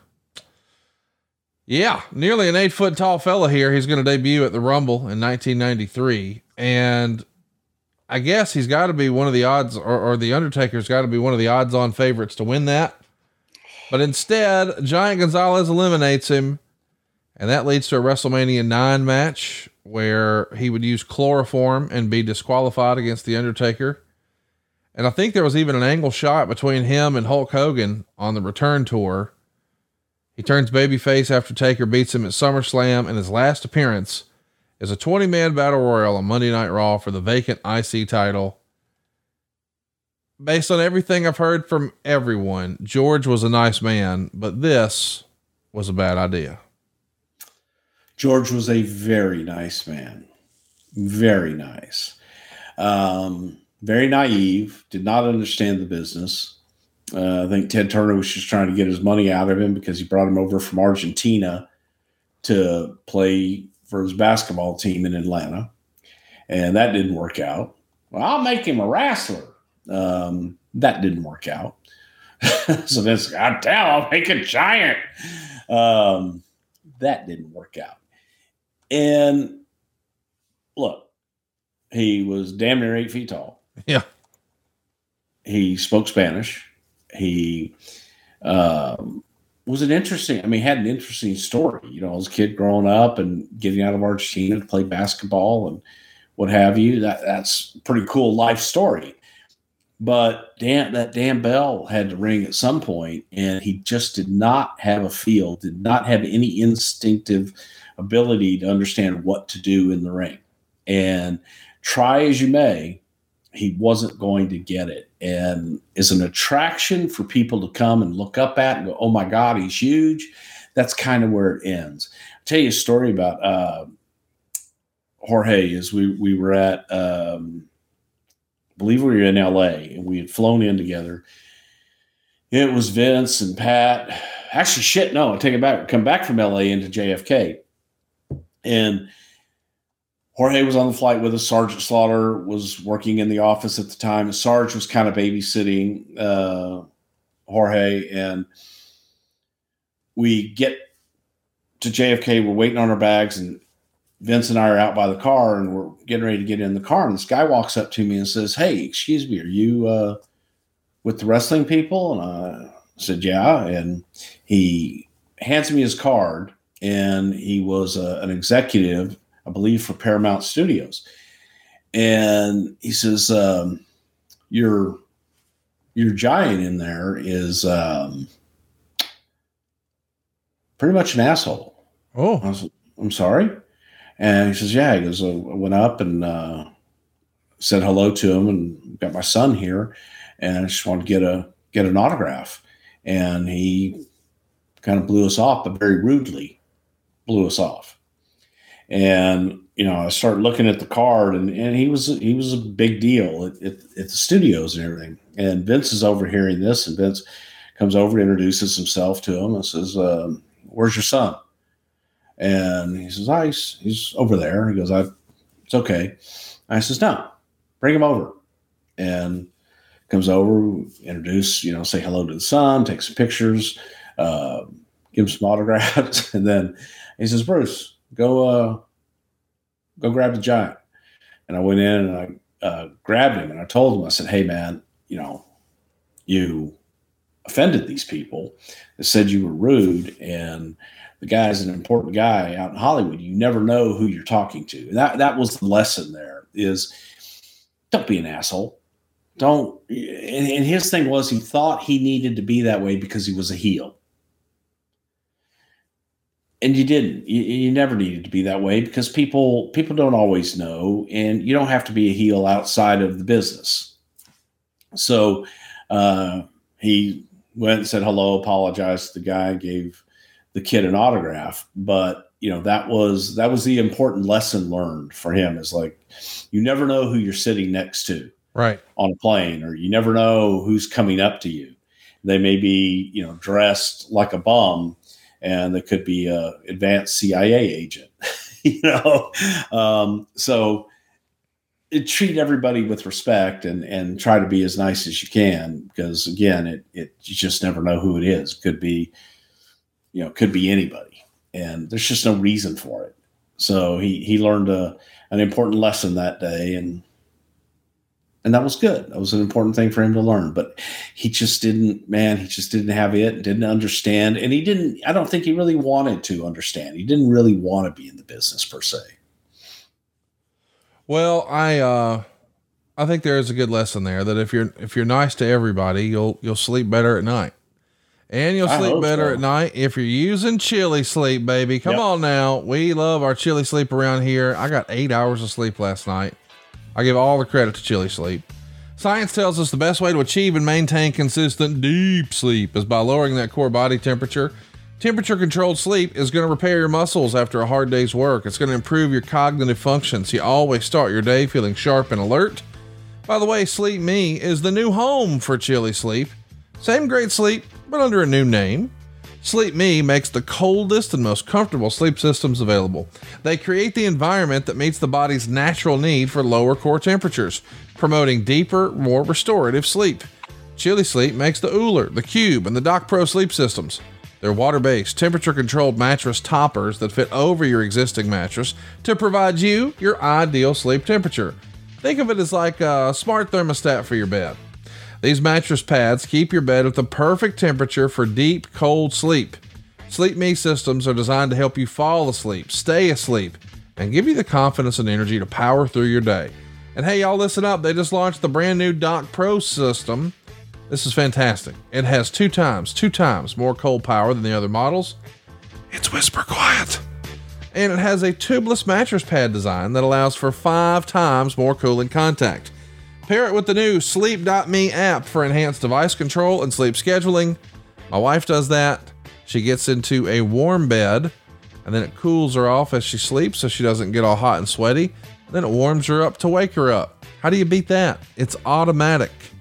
Head right now to sleep.me/wrestle to learn more and save 25% off the purchase of any new Doc Pro, Cube, or Uller sleep system. This offer is available exclusively for Something to Wrestle With listeners and only for a limited time. That's sleep, sleep.me/wrestle to take advantage of our exclusive discounts and wake up feeling refreshed every day. Sleep.me/wrestle. Look at Bruce go. He's dancing because he's sleeping good, boys and girls. Sleep.me/wrestle. Don't sleep on our YouTube. If you're not seeing Bruce dance, you're missing out. Somethingtowrestle.com. Bruce, let's see if you keep dancing when I say these 2 words. Rio Rogers.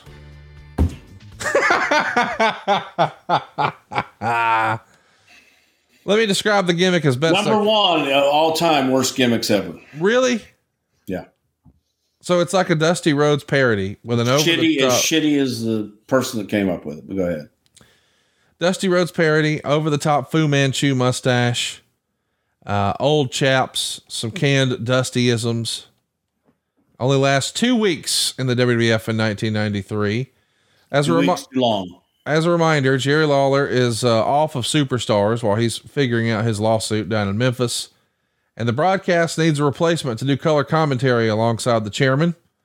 And around that same time, Jerry Jarrett reportedly heard Bruce Pritchard's impersonation of Dusty Rhodes and suggested a character based on the impression he thought that character could fill the spot. As the legend goes, Vince greenlights it, and Rogers even briefly receives his own interview segment. Rio's Roundup. His one and only guest was Shawn Michaels in the lead up to Survivor Series 93. Of course, Shawn is replacing Jerry Lawler in that affair. Man, listen, desperate times, desperate measures. No, is this the least fun you had in wrestling? This is regrettable. Good looking son of a bitch, that guy. Handsome as fuck, I'll be honest. Yeah, nice chaps too. I think it moved. You know whose chaps those were? Terry Funk's. Terry Funk's. But I stole them from Dusty Rhodes. So Dusty stole them from Terry. Dusty stole them from Terry. I stole them from Dusty. Tom wore them in there somewhere. And then I loaned them to Vince for a shoot, and they got lost. You think Vince still has those? Probably, man. He probably wears them every night, bastard. Can you imagine if he, but during the WBF days, I guess that was right before this, but it would have been hilarious to see Vince like posing with those on. Look, my ass can do tricks. Yeah. Yeah. He definitely wore them for something. Well, it could have been worse. They could have made you Friar Ferguson or Bastion Booger. Boy, if it wasn't for bad luck, old Mike Shaw'd have no luck at all. These are two terrible gimmicks for the same poor soul. Friar Ferguson, as I understand it, is a mad monk that wrestles barefoot and uses his robes to smother opponents. Meanwhile, Bastion Booger, aka Dave Silva, is a disgusting food-obsessed booger man that rubs his fat belly as he walks to the ring, carries mysterious cans of food that he's going to eat after winning matches, and I think he just like smothers his opponents with his taint as his finish. I can't believe Vince liked Bastion Booger. That everything we know about Vince was that he would be disgusted by this. You're welcome. This is your idea? Well, hang on now. The Friar, the Mad Monk shit just didn't work. That was awful. Whose idea was that? Who can we kill for that? That was either Vince or Pat, one of the two. But also, Mike Shaw came in and he was horribly out of shape. A shell of what he had been before. He used to be able to move as a big man and could work. And he came in just slow and just huge, just in terrible, absolutely horrible shape. The monk outfit, hit all that. And when that didn't work, we got some, bad feedback from religious groups and things. So it was okay. We're not going to have a mad monk. What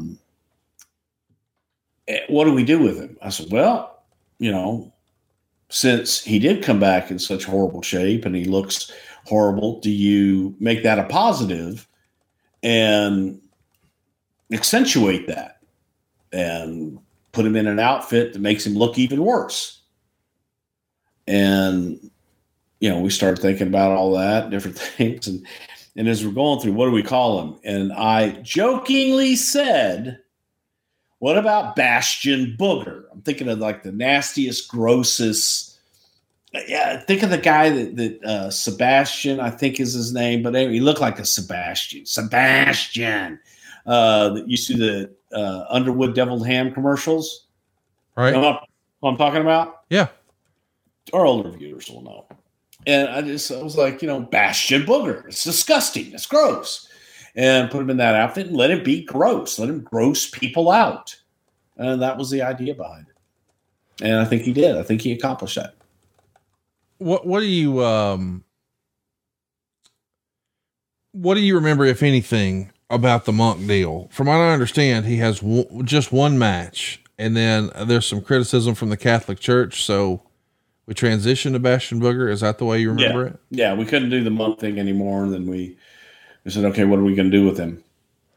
So Survivor Series 93 is the only pay-per-view he's on before he slides down the card, and he's released in August of 94. Well, yeah, I've told the story about him being released before he came to Pat and I and said, I'm not getting booked enough. And if I can't get booked, I'm going to need to leave and everything. And I can make more money on the outside. And I said, well, there's Vince's office right there, man. Go in and talk to him.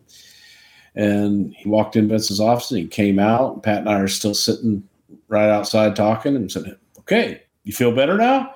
Everything good? And he goes, well, no, I told him I couldn't continue doing this. I needed more bookings, and I'd do better, working somewhere else. And he said, okay, I'll finish up next week. I'm like, okay, well, but do you feel better? Right. It was like, that was kind of the rule, man. Don't go in and tell Vince you could do something better elsewhere, because you might get it. Well, yeah. Yeah, be careful what you wish for. He got it. Well, another guy who got it, and basically every other gimmick, Abe Knuckleball Schwartz, going to be portrayed by Steve Lombardi. He's a disgruntled baseball player looking for competition. Probably number 2 on the all-time worst gimmicks ever.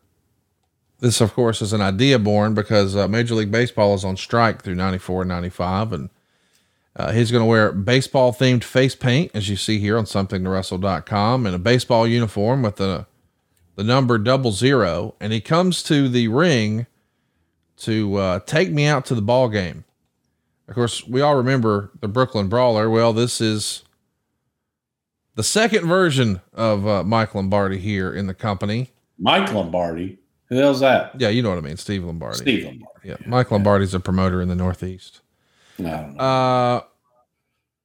An earlier version of this gimmick appeared briefly in 93 as MVP. Not the MVP we know, but most valuable player. Schwartz here, Abe Knuckleball Schwartz. He's only around from May to November of 94. What'd you, what? Yeah. He was around that long? Yeah. It's way too long, isn't it? It's way too long. Oh my God. It was the drizzling shits. How does it come to be? Oh God. Lombardi had this idea about, what if I was a baseball player and I painted my face like a baseball? And that was it. We went with it. We did these horrible vignettes. There's like the Lou Gehrig speech. It was terrible. It was Brawler with white face paint on. It was terrible. What about your man Quang?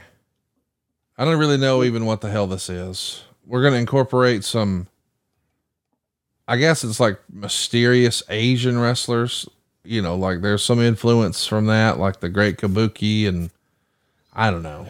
Kabuki. He is going to do Mist. He's going to do a martial arts move set. Of course, not actually Asian, I don't believe. The vignettes air weeks. He has vignettes that air weeks before his TV debut. The first match is January 22nd, 1994. He's managed by Harvey Whippleman, which was almost a sign right away that this is not going to get over. A fourth man to enter the 1994 Royal Rumble. Yeah, just lasts until April of 95. In the meantime, he's going to put over Bret Hart, Razor Ramon, The Undertaker, and Hakushi, but less than ideal. Quang. What? This is the box of gimmicks. Is it not? No, great guy. Loves business. And we had, Savio had such a kind face. And, even in Puerto Rico, they had to paint his face and he was TNT there. He had come to Watts to work in Mid-South. We made him El Casario there, which was the mask gimmick and everything, kind of martial arts. He had a martial arts background and that was the style that he worked. So let's, make him a martial artist. That was the thinking behind it. Put a mask on him. And then, thankfully we got the mask off of him and made him Savio Vega. Yes. Here eventually. But it was an experiment, way to give a guy a job and try something else that, had been done before with the El Casario gimmick. There wasn't much deviation from that other than the presentation and the name. Quang, if you just Google meaning, means deer or light. Are you guys just making shit up, or did somebody actually look that up? He's a light. Jesus, you're just fucking bullshitting us here. He's the light. Quang, the light. Aww. What are you doing? What's wrong with you? Are these your Quang moves right now? No, that's me about ready to fuck you up. With your 17-time karate black belt Hall of Fame? Yeah, it's only 4-time, and fuck y'all for not taking it seriously. I really don't give a shit. Do you have the canceled checks, all 4 of them? For what? Where you made a donation to get that honor. Didn't need to make a donation. My donation was in my contribution to the martial arts. Can we see footage of that next week on the program? I'd love to see some of these contributions and just highlight it and celebrate it. Your momentous. No, you can't. You know what? You can't, because you don't deserve to. Love you for that. Hey, serious business. Can you sort of lay out like what it might have sounded like Vince trying to describe the Quang character? He's Quang. That's it. I love it. Quangy. Yeah, Quang. He's a light. Well, I don't know how we'll make light of this one. Fantasio?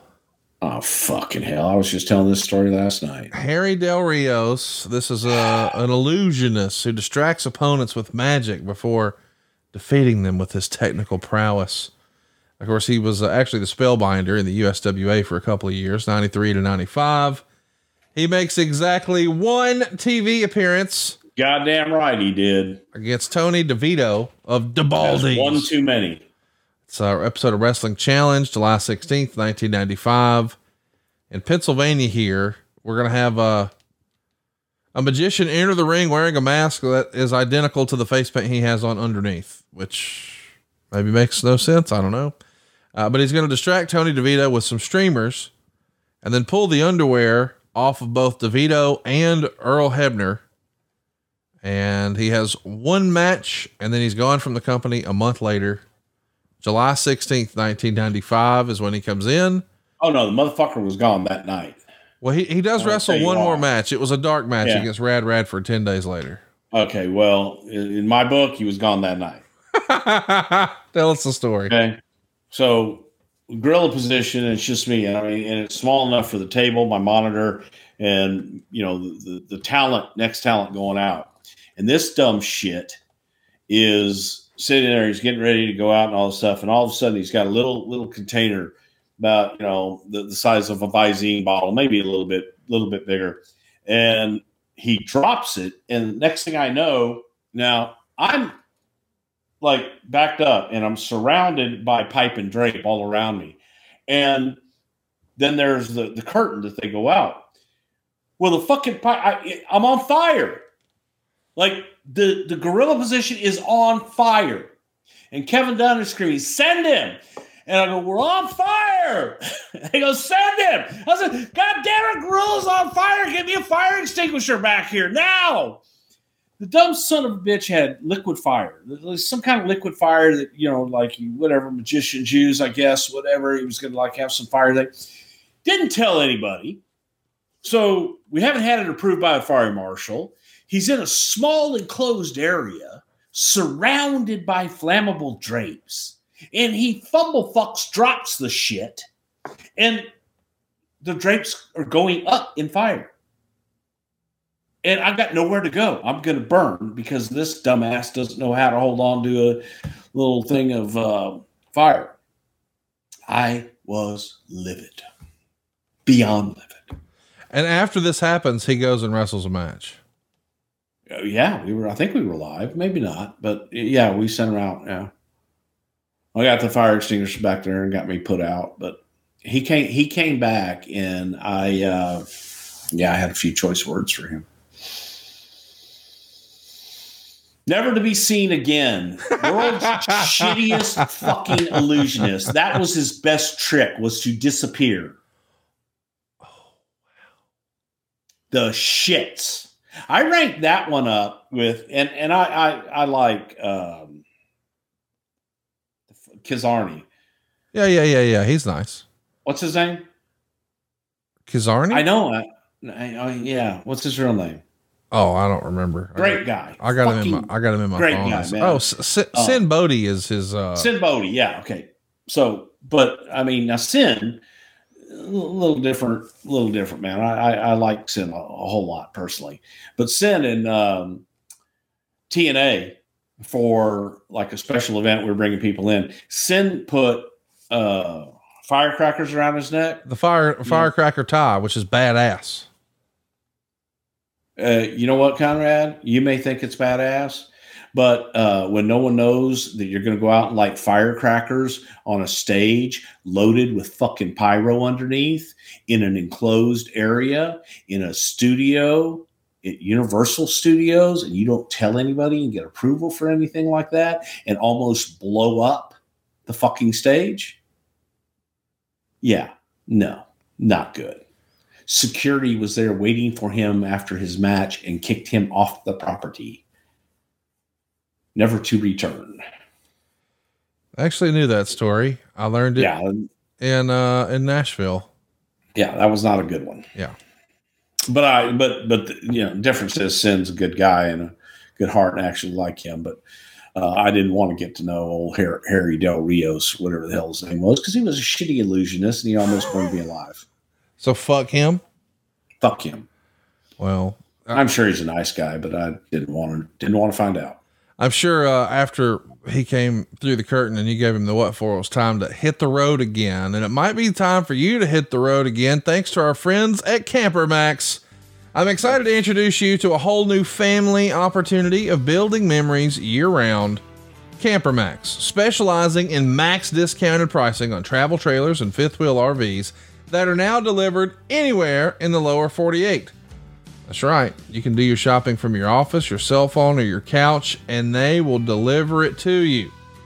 Click or call and find out how easy it is to start enjoying the RVing lifestyle. Now, how easy is it? Well, the Camper Max discount will fit any budget. They offer easy financing with extended terms, so it's really just too easy. Step 1, go visit campermax.com. That's CAMPERMAXX.com. Or give them a shout, 256-320-7033. That's campermax.com. Remember, there's 2 X's in Max, campermax.com. Or give them a shout, 256-320-7033. When you do that, be sure to mention my name, Conrad. Let them know that I sent you, and you're going to get the old friend of a friend discount.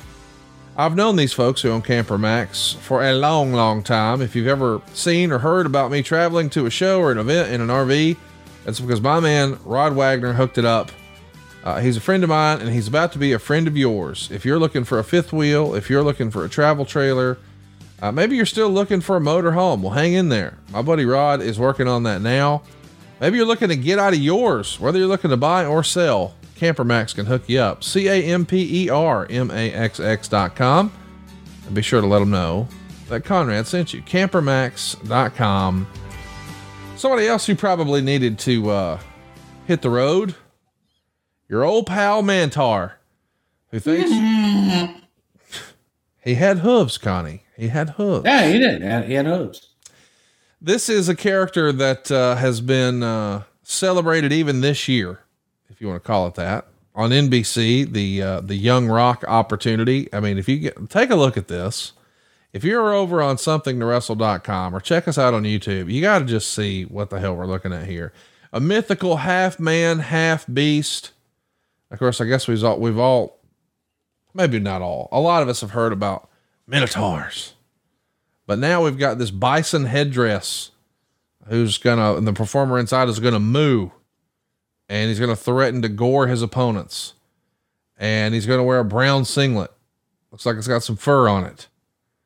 And he starts painting black horns on his eyes and forehead. And eventually he stops wearing this stupid ass head that I think probably made him want to tip over. Believe it or not, though, he wrestled Razor Ramon on Monday Night Raw in March of 95. And it was all to help further the feud between Razor Ramon and Jeff Jarrett on their way to a WrestleMania 11. Yeah, this is less than ideal. He's going to eventually have Jim Cornette become his manager. He must have lost a bet. I mean, I don't even know how that happens, but he picks up some wins over Enhancement Talent on Raw. He's a fine athlete. Conrad. Oh gosh, he's an amateur. He's a fine amateur. And by God, he can go. Mike Halleck. Half man, half beast. He had hooves. His feet were like hooves. Like, I mean, they were hoovy. He was. They were hoovy. They were hooves, like little hooves. Mike wrestled for the German promotion, the CWA, and he comes in here in 94 for you guys as Bruiser Mastino. He picks up 2 victories over Nikolai Volkov that August, and then he's repackaged as Mantar. But man, the idea. That's because we saw the hooves. And right then we knew he was half man, half beast. He wasn't actually a Bruiser Mastino. He was a Mantar. Good God. We had it right there. It was there. He beats enhancement talent. Athlete. Oh, gosh. Oh, damn. It's a real thing. Conrad. Sassafras. Picks up wins on Superstars, Raw, and Wrestling Challenge. His longest feud, most memorable feud, if he had one, is against Duke the Dumpster Drosé. He's going to lose. Drosy. Yeah, we'll get there. Not Drosé. He's not French. Well, I want to class this show up a little bit. His last on-air appearance, Mantar. Why start now? Pronouns, pal. Yeah, I agree. Okay. He's a lumberjack in the In Your House 2 affair between Psycho Sid and Diesel in July. And then he returns to his Bruiser Mastino gimmick and joins ECW. Briefly pops back up in 1996 at In Your House Good Friends, Better Enemies. He's Goldust's unnamed bodyguard there. And he's even going to be Tank, a member of the Truth Commission in 1997. So, Lord, y'all tried everything for old Mike, but I really need to hear either the pitch of how Jim Cornette wanted to manage Mantar, or how it was foisted upon him and how he responded to the idea of managing a half man, half beast. Well, I think Bruce Mastino, wasn't he with Cornette before he was with us? He may have been. Maybe he wasn't. I really don't know. But I mean, who else would manage him? This is me just basically. God, he's half man, half beast, Conrad. That comes around once every. Just so often, man. That's not an everyday occurrence. God damn. This is me asking you to do the Cornette impression. Oh, I know, but I was waiting for something to do. I did do it. I said, God damn, motherfucker. That's it. He's fucking half man, half beast. He's got fucking hooves. You ought to see this son of a bitch. Both of them are like hooves. A goddamn deer, but they're fucking bigger. And he's a man, half beast. He's got hooves. I love you. When you get tickled, fuck you, motherfucker. Thank you. Thank you. Fuck you. Next up, Sparky Plug. Sparky Plug. Fuck you. We've covered him in a Bob Holly episode. Check it out in the archives. But yeah, a race car driver. Yeah. Everybody had to be something. He was a race car driver. I'm not arguing that. I'm just saying we did it already. All right, we did it already. What about Santa Claus? This is an evil wrestling Santa Claus. Yeah. Of course, we also know him as Balls Mahoney, but he was Boo Bradley down in Smoky Mountain Wrestling.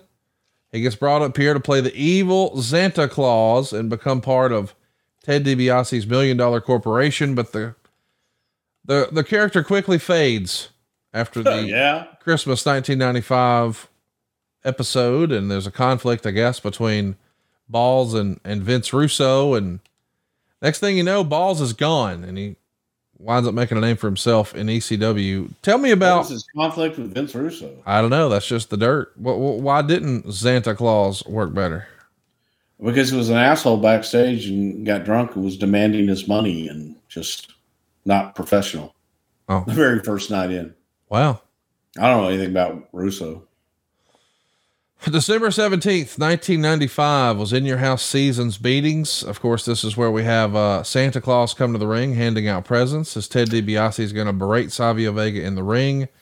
And DiBiase maintains that everyone has a price for the $1 Million Man until the man in the red suit hits Vega with the bag and reveals himself as Santa Claus. That happens on the 17th of 1995. On the 19th, he beat Scott Taylor on Superstars in Bethlehem, Pennsylvania, and adios. Not long for this world. Yeah, it was the shits. But, you know, I mean, look, Santa's got to have an adversary. Yeah, bizarro Superman deal. I get it. Exactly. So he was Santa Claus. He was exactly the opposite of Santa Claus. They spelled it different, too. What about this one had a K? He was KL versus C. Yeah. What about the Goon? Wild Bill Irwin is going to play a hockey player who's just too rough for the NHL. He's going to wear a New Jersey Devil inspired white sweater without a logo and the name Goon on his back. And the boots are actually made to look like skates with the blades removed. I mean, that was actually a nice touch, but yeah, this character maybe. I credit Bill Irwin with that, you know, with the boots and everything. That was his idea. To make him look like skates, and he was a skater. And the idea came from, this is another one, Life Imitating Art, when Bill was growing up, Bill played hockey, and Bill was the goon on the hockey team, the guy that they would send into the game to take out the best player on the other side by getting in a fight with them. And they called them goons. Bill was a goon growing up and had played hockey. So it was like, oh my God, we never had a goon before. So the goon was born. Oh, it was a great gimmick. Maybe his most notable match is when he comes back for the Gimmick Battle Royal in 2001. But the character only runs 6 or 7 months from the summer until maybe the. And we fired spring. Up, man. We had a hell of a battle in the corner, me and the old goon. I used to sincerely. I remember seeing him on Superstars and stuff. The bell would ring and then he would throw his gloves off, throw shit down, and it was on. That was fun. That's what a goon did, man. Yes, that's good shit. Speaking of not so good shit, Duke the Dumpster Drosy. Yes, great shit. A garbage man. Yeah. Ready to take out the trash here in the WWF. And by the way, this is not totally all your idea. He wrestled on Florida Independence as Garbage Man. So he joins the company in 1994. He's going to bring a trash can to the ring. He's going to feud with Jerry Lawler and Hunter Hearst Helmsley. And then he's out of here. His last match is July of 96 against Al Snow in Providence, Rhode Island. This is maybe the epitome of the occupational gimmick. When somebody says occupational gimmick, is this the one you automatically think of? I don't know, but it was a good gimmick. It was fun. I enjoyed doing the vignettes, traveling with, we actually traveled with the Stanford Sanitation Department while they were out doing their runs. And we went behind him with the camera and shot. He actually was a garbage man kind of for half a day. Wow. It's tremendous. Next up, your boy, Aldo Montoya. It's just incredible with a jockstrap on his face. PJ Walker here, who I guess is like an adopted member of the clique and not quite yet just incredible. He's the Portuguese Man of War. And you've said before that he looked like Jerry Seinfeld. You guys thought that was Jerry Lawler's thing. Yeah. He does have a little bit of a program where he gets the shit kicked out of him by Jerry Lawler, and he has a small program with Jeff Jarrett over the Intercontinental title. We should remind everybody, dude was really young here, but how does he wind up with a jockstrap on his face? Because he's Aldo Montoya, Portuguese Man of War. Hey, look, it was one of the silliest things. This is, again, sometimes where you get into dangerous territory, is people that don't understand. And there was a marketing department at the time that they were trying to present us with gimmicks, and they met, we told them about this guy, PJ, that was Aldo Montoya, and he's Portuguese, and we want to make a Portuguese, type gimmick. So they made him a soccer player. And it'll be great. Go to the ring, kick soccer balls into the audience, and it'll be, fabulous. And we'll kick all these soccer balls out, and he'll do this, and he'll do that. And they're presenting all of this to us in classic, famous last words. Can he play soccer? We don't know. Well, then how in the fuck do you come up with a soccer player that can't play soccer? Right. Does he even like soccer? The answer was no. But he was Portuguese, and he spoke Portuguese. So he's Portuguese Man of War. Just to change it up, he was very young. He looked very young, to cover up his face, and probably the all-time worst fucking mask of all time. The worst fucking mask of all time? Yeah. Okay. Next up, Man Mountain Rock. He's named after Man Mountain Dean, a guitar player. He'd come over from WCW after his release and was recommended to the WWF. Wait a minute. Who's Man Mountain Dean? Okay. Mountain Dean was an old-time wrestler, but I don't know any guitar. That's not what he wasn't named after, a guitar player named Man Mountain Dean. Oh yeah, you're right. He's a guitar player who, but Man Mountain Dean is the prior. You get where I'm going. He's a motherfucking big ass wrestler who plays a guitar, And there was a Man Mountain Dean before, but now he's Man Mountain Rock because he plays rock music. Get it? Yeah, I never knew of any Man Mountain Dean that plays guitar. No, but there is a Man Mountain Rock that does, thanks to your creative genius. Well, what was his name? Daryl Peterson or something like that. And he was another one, a hell of an amateur, man, badass. And he was, look, he played guitar, wanted to be a rock star, and kind of fancied himself that way. And he looked like a big mountain. We talked about Man Mountain Dean, the old wrestler who used to be in overalls and all this shit. But since he's a rocker, it's obvious, make him Man Mountain Rock. Because he's a rocker. And he's a man, and he's a mountain of a man. Therefore, Man Mountain Rock. It writes itself. The WWF shaped guitar. Mm-hmm. Whose idea is that? Whew. That's a cool guitar. I think that that was actually probably Daryl's in the beginning. Hey, what if we had a guitar like this and we made it? Well, it looks cool. I wish I could find one. That's a cool collectible. Yeah. It disappeared. Oh, really? Yeah. Well, something that did appear that we haven't spent any time talking about, because he's only around here for a short time in 1995. Mm-hmm.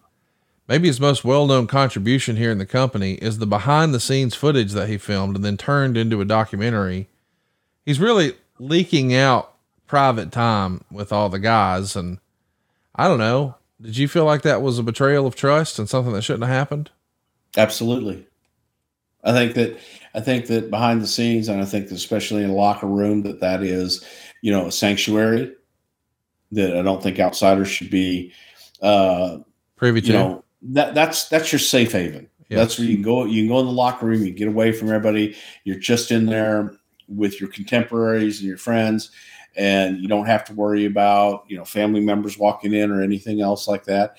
And you can be yourself and let your hair down, and whatever happens in the dressing room stays in the dressing room. And I do think that was not cool. Well, something else that wasn't cool, and boy, I hate to phrase it that way, but Techno Team 2000 was supposed to be the wrestling team from the future.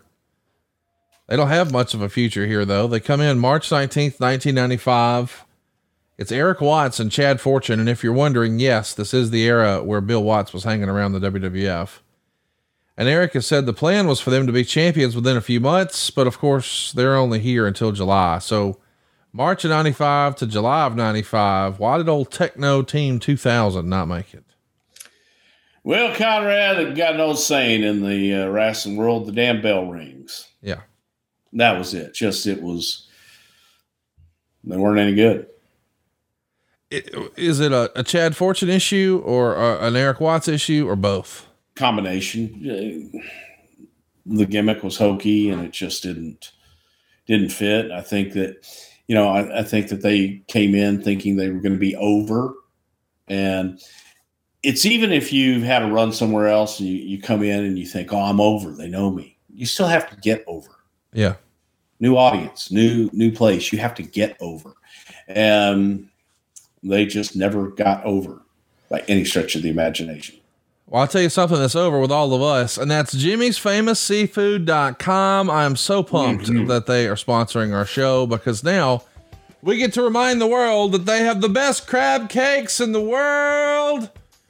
It's not even a secret. Everybody in wrestling knows it. It is the most famous wrestling restaurant of all time. It is much more than just a gimmick, though. Sincerely, the best crab cakes in the world. If you have them, here's a warning. You will be ruined. You won't order crab cakes anywhere else. Now, here's what's cool about jimmysfamousseafood.com. You may not have known that they ship food nationwide. Not only for guys like me and you, but the Bowies. They order their meals from here all the time. But here's a little pro tip. When you're ordering high quality cuisine like this, the tricky part is the shipping can get expensive. What if we showed you how to make it free? That's right. Free 2-day nationwide shipping on orders over $125 when you use the promo code WRESTLE.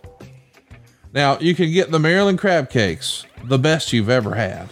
the soups, the chowders, the oysters, the signature steaks. Don't sleep on those. The best prime rib I ever had was from Jimmy's Famous Seafood. Plus, they got incredible desserts, even gluten-free items. Now, they've got gift boxes if you're trying to figure out what that last-minute gift for somebody in your life should be, somebody who's hard to buy for. Nobody ever complains about the world's best colossal Maryland crab cakes. You'll get 4 of them in the famous gift box. You'll also get 2 different crab soups, a crab dip, seafood seasoning, and their signature bay sauce. Or maybe it's time for bowl season. Maybe you're getting ready for those playoffs. Why not a tailgate bundle? It's 2 pounds of wings, a full rack of ribs, a pint of crab dip, and even the crab cake mix. Or better yet, just create your own package. For over 40 years, this family, that's right, a family-owned business, don't you just love that? Has been featured on diners, dine-ins, and dives, Beat Bobby Flay, and so much more. Bruce Pritchard and I have done shows here. We go every time we're in Maryland. And Bruce, you were going way back when in the 90s. But right now, you can have it delivered to your house with free shipping when you use the promo code WRESTLE at jimmysfamousseafood.com. Can't say enough nice things about Jimmy's, can we, dude? Love Jimmy's. Love John. Love this music. And so help me God, if you love seafood, there's only one place to get it. And that's at Jimmy's Famous Seafood. And the crab cakes are to die for. Not a bad thing on the menu. I got mine being delivered tomorrow, just in time for our Christmas Eve dinner. I ordered some mini stuffed shrimp, and I ordered some crab balls, which is just a miniature version of the giant crab cakes. Mm-hmm. I even ordered my filet mignon from there at Jimmy's, and it's all getting delivered tomorrow. That's what my family's eating for Christmas Eve. Yours can as well. Got crab cakes and the crab soup. How do you beat it? You just don't. Go to jimmyseafood.com. Just try it. You won't regret it. jimmysfamousseafood.com. The promo code is WRESTLE. And hey, man, don't forget to brush after you eat that Jimmy's Famous Seafood, or else you might be going to the dentist. And I hope he's not an evil dentist. One may be named Isaac Yankum, DDS. This is Jerry Lawler's wrestling dentist. And maybe this is the second most, at least in my mind, prolific occupational gimmick. Glenn Jacobs is constantly being repackaged here in the company. And this is maybe the best we come up with at this point, but thankfully Kane is not too far away. But hey, Isaac Yankum got a SummerSlam match against Bret Hart in a steel cage, and he'd disappear not much longer after being repackaged as Kane. What'd you think of, well, I guess he's going to be Fake Diesel first. What'd you think of Isaac Yankum, DDS? I yank him, get it? He's a dentist. Yeah. I yank him. Get it? I do. I yank him. I got it. Oh, okay. Bobby Heenan got to see his joke come to life. Bobby loved that. Hey, what if we had a dentist? I yank him. Isaac yank him. I yank him. Get it? Yeah, it was silly. I mean, listen. I think Glenn's career came out okay in the end. Worked out just fine. Fine. And as a reminder, you said you liked IRS, Irwin R. Shyster. Yeah. But maybe not so much Isaac Yankum. I liked I Yankum, yeah. Well, how'd you feel about Dean Douglas, the wrestling teacher?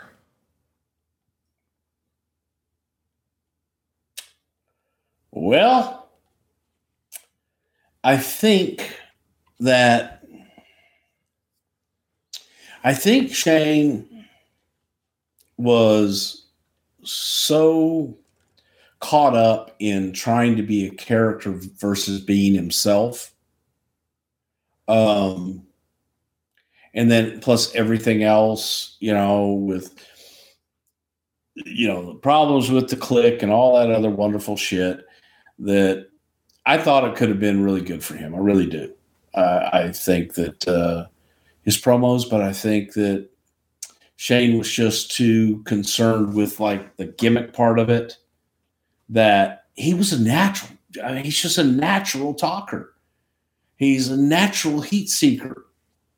And, being a teacher, it's what he did. It's like, man, this is an extension of his personality. I just don't think it ever really fit. I don't think he was ever comfortable in it. And that's just the bottom line. It's a shame because he did have great success in WCW and ECW, but he's only here like 5 or 6 months, and that's all she wrote. Yep. I could see a wrestling teacher. Again, it's another one of those occupational gimmicks, but I could see that one working, especially if we're trying to market to kids and all that. Yep. Well, something that didn't have much of a chance. The wrestling plumber we know as TL Hopper, dirty white boy Tony Anthony, finally makes it to the big time after working these southern territories, but he's a plumber. He's going to wear low-hanging jeans and a stained undershirt, and he's going to carry a plunger named Betsy. Finally, he gets a big win, though, when he beats the garbage man, and his biggest achievement might have been fishing out the turd that was in the pool on the pre-show, known as the free-for-all for SummerSlam 1996. It was a scene taken right out of Caddyshack, and he starts in 96, makes it until June of 97, until he comes back as Uncle Cletus with the Godwins. What do you remember about TL Hopper, the wrestling plumber? Well, it's Tony Anthony, and Tony Anthony was a plumber in real life. I don't think Tony was even working in the business at that time. He was a plumber by trade. And when we heard that, it was like, oh my God, he could be a plumber. We never had a plumber before. And, TL Hopper, toilet paper hopper, because he takes care of the hopper, toilet paper hopper. And, yeah. Why wouldn't he be TP Hopper? Yeah, I don't know. Because, do you remember Beavis and Butthead? I never watched it, but I know. You know what it is? Yeah. Well, they used to put their shirts around their head. I need TP for my bunghole. I could see TP Hopper. That makes more sense than TL Hopper. Toilet lid. Oh, okay.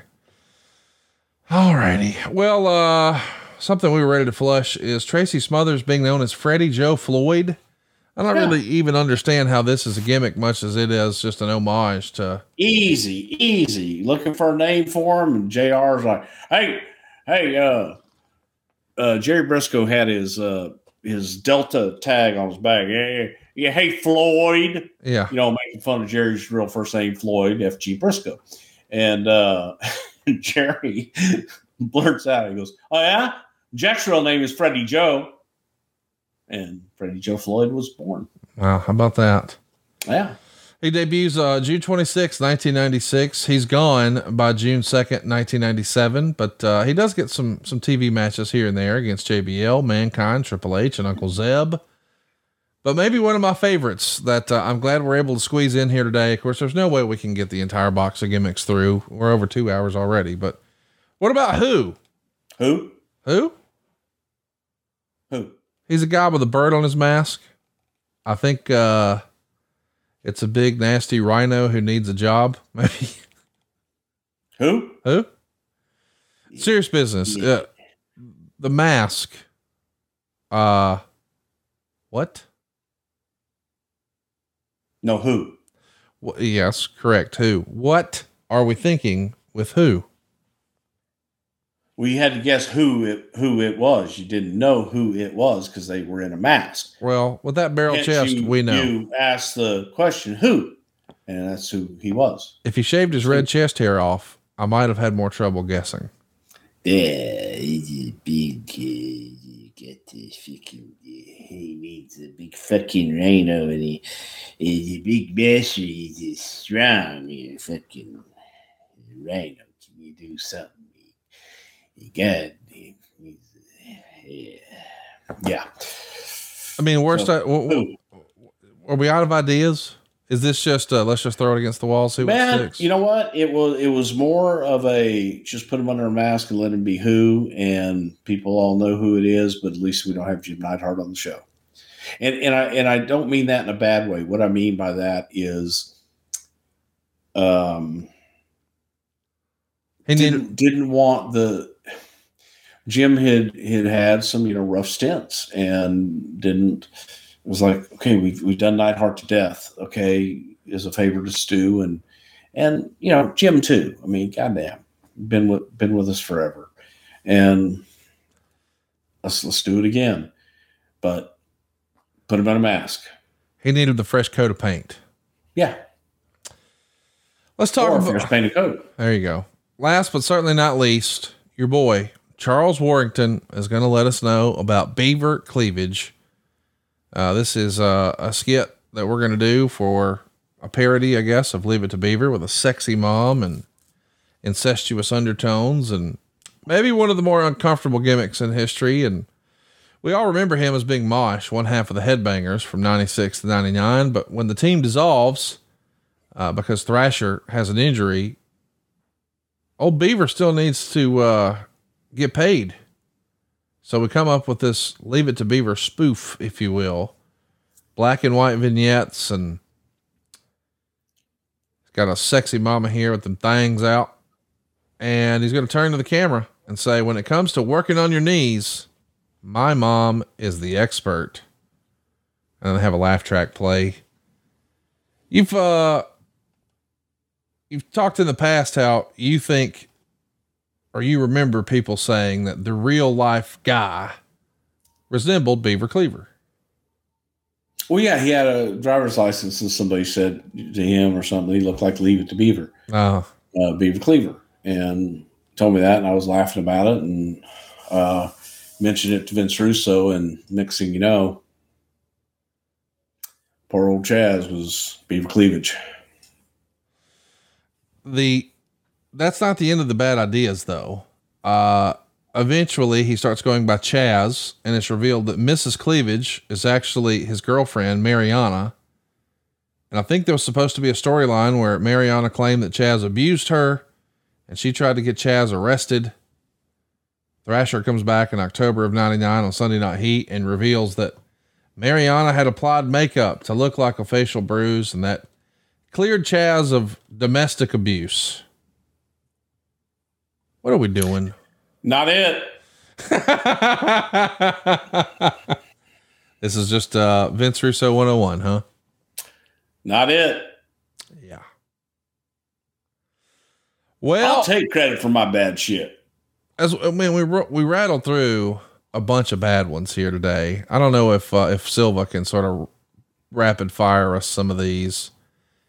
Does one stand out as worse than the other? I mean, we didn't get to all of them. We got to do a part 2 some other time, but and again, I look, there were a lot of bad ones, but there were also a lot of great ones as well. For me, the worst was I hated Rio Rogers. I hated the idea of it. I hated doing it. But that's personal for me. I did not like it. And, you got your Repo Mans in there and things of that nature, but it just didn't fit.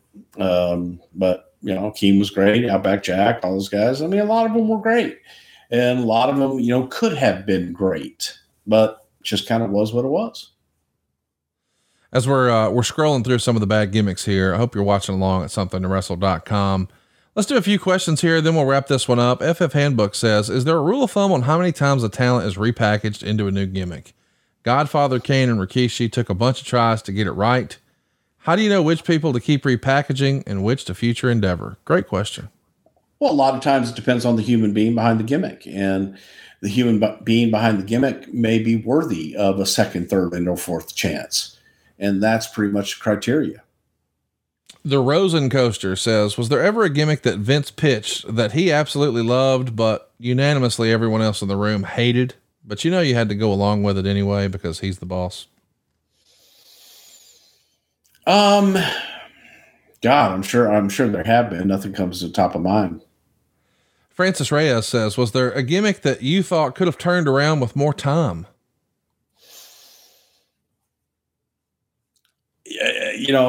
Again, I think that there were certain gimmicks that had a little bit put into them. And I keep going back to the Rooster. I think the Rooster could have been really good for Terry if he had just put a little bit more into it. Some really took off again, like IRS. I think that was a great gimmick for Mike, and I thought that he did a great job with it. Here's an interesting one. We've sort of touched on this before. Adam Leeson says, if someone else played the Undertaker, would that gimmick have been on this podcast? Probably not. Probably. Yeah. Yeah. It's again, he made that character, made that gimmick work. The human being did, just like Doink the Clown. The human being, Matt Bourne, made that gimmick. Everybody that played it after that, not Doink the Clown to me. Brian says, absolutely no questions, because we all already know if Vince doesn't see a gimmick as the main event of WrestleMania, then he doesn't want to waste TV time on it. So obviously the only reason why Bastion Booger never got his WrestleMania moment is because he didn't embrace the gimmick enough, right? Smart. Yeah, because he El Succoed. Well, there you go. One last one. Sean Daniels wants to know, which failed gimmick, in your opinion, did you believe at the time would have had the best long-term success? Whether we're talking, merchandise sales or ratings or programs or whatever, but a failed gimmick that you would have thought, man, that'll work. And it just didn't. Oh boy. Again, off the top of my head, I don't really know. I think there were, a few, and it really depends a lot of times. As I said before, if you had someone else in that gimmick, it's, the bad example is people thinking that Terry Taylor should have been Mr. Perfect. No, he shouldn't have, because, Kurt Hennig was Mr. Perfect. It's just different, and it's a feel thing. So, it really depends on the individuals behind the gimmicks. That really is the determining factor. Well, we have determined that we are going to have a great Christmas, and we hope you are too. I can't believe it's finally here. Let's remember the reason for the season and try to spend as much of this weekend as we can with our friends and family and our loved ones. I know it's been a trying year for a lot of us, and some of us have lost folks, and boy, I don't mean to be negative, but I know that tomorrow's not promised. And I had some folks in my life this time last year, and last year was my last Christmas with them. So as a result, this year, I'm going to hug everybody a little tighter. I'm going to take the picture. I'm going to try to make those memories, and I hope you will too. Let's remember good times, like hopefully we're all going to be having this weekend. And I hope you guys enjoyed a little break from some of the holiday hubbub and celebration, and maybe some traveling around, and enjoyed a little trip down memory lane with some of the worst, or maybe the best, of the box of gimmicks. We'd love to have you check us out on YouTube. If you haven't already, it's somethingtowrestle.com. Hit the like button, hit the subscribe button, and turn on your notifications bell. You can participate in the conversation with us by following us on Twitter. It's at Pritchard Show on Twitter and Instagram. Something to Wrestle on Facebook. I'm on Instagram at Hey It's Conrad Thompson, and Twitter at Hey It's Conrad. If you'd like to stare at Bruce's account that never will tweet, it's at Bruce Pritchard. And if you're still looking for something to get for the wrestling fan in your life, maybe you forgot somebody, or you need to ship them something, or it's a stocking stuffer, we want to recommend our old pal Eric's book. It's over on Amazon right now. It's Grateful. You can also pick it up at bischoffbook.com, but Grateful, just type in Grateful and Eric Bischoff and Amazon.com, and there it shall be. And the rumor is, Bruce, that you're getting a copy just in time for Christmas. Have you cracked it open yet? Yeah, I haven't gotten it yet. Oh, maybe Santa's going to bring it. The heat continues to escalate. Maybe Santa will bring it. You think so? I hope so. I believe in Santa, don't you? I believe in Santa. Oh God, no, you don't. He's an asshole backstage and demands his money. Oh, speaking of demanding money, if you'd like to skip your next 2 house payments, that's right. No house payments in January or in February. You're done until March 1st. Get on over to savewithconrad.com. Maybe you're taking a look under that Christmas tree and thinking, man, isn't that nice? But now I got to pay for it all. I've learned that on average, it takes families about 6 months to pay off their credit card debt they racked up over the Christmas vacation. Let's knock it all out. Just like that. You don't need perfect credit. You don't need money out of your pocket, but your house is worth more than ever before right now. Why not use some of that newfound equity to make your life a whole heck of a lot easier? We can knock out your second mortgage, your credit cards, even a car payment. It's going to get you a cheaper monthly payment. It's going to save you a whole boatload of cash, let you skip a couple of payments. And oh yeah, we can even show you how to pay your house off faster. That's sort of the magic trick in all this. We're not going to try to set Gorilla on fire, but I do want to let you know that I'm routinely helping folks get out of a 30-year loan and get down to a 15-year term. So they're paying their house off in half the time, but by knocking out all that credit card debt, they're doing it with cheaper monthly payments.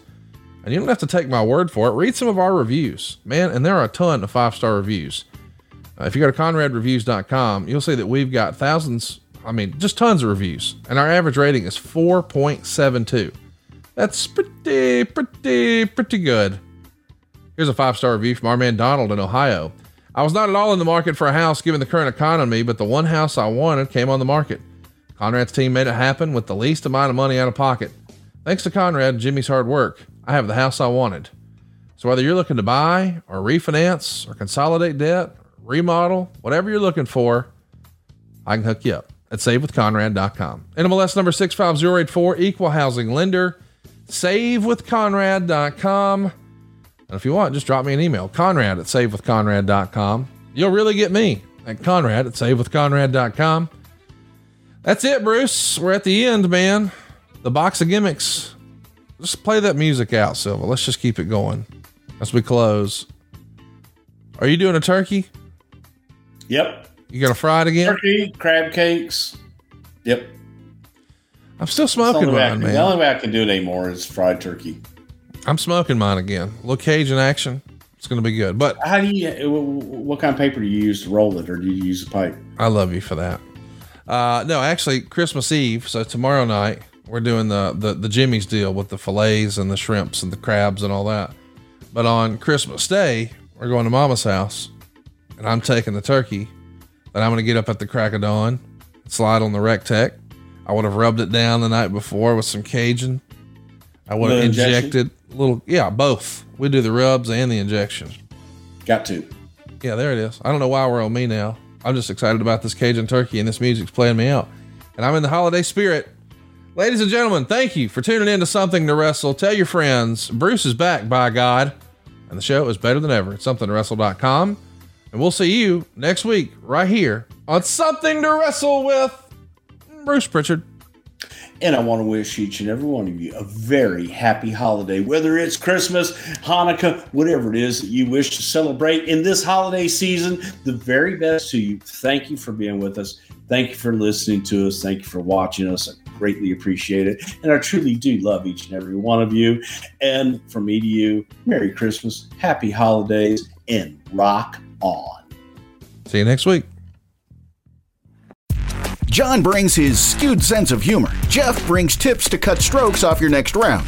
Together, it's those weekend golf guys. They'll pay a lot of money to PXG and Titleist and Callaway and on and on and on, right? How many yards do you think you're going to pick up with that extra driver? I think I can get an extra 5 to 10. What if I give you 15 to 20? You pay me more. Jeff Smith teaches on a sliding scale. Those Weekend Golf Guys, the podcast, part of the Believe Network. Just search BLEAV on YouTube or wherever you listen.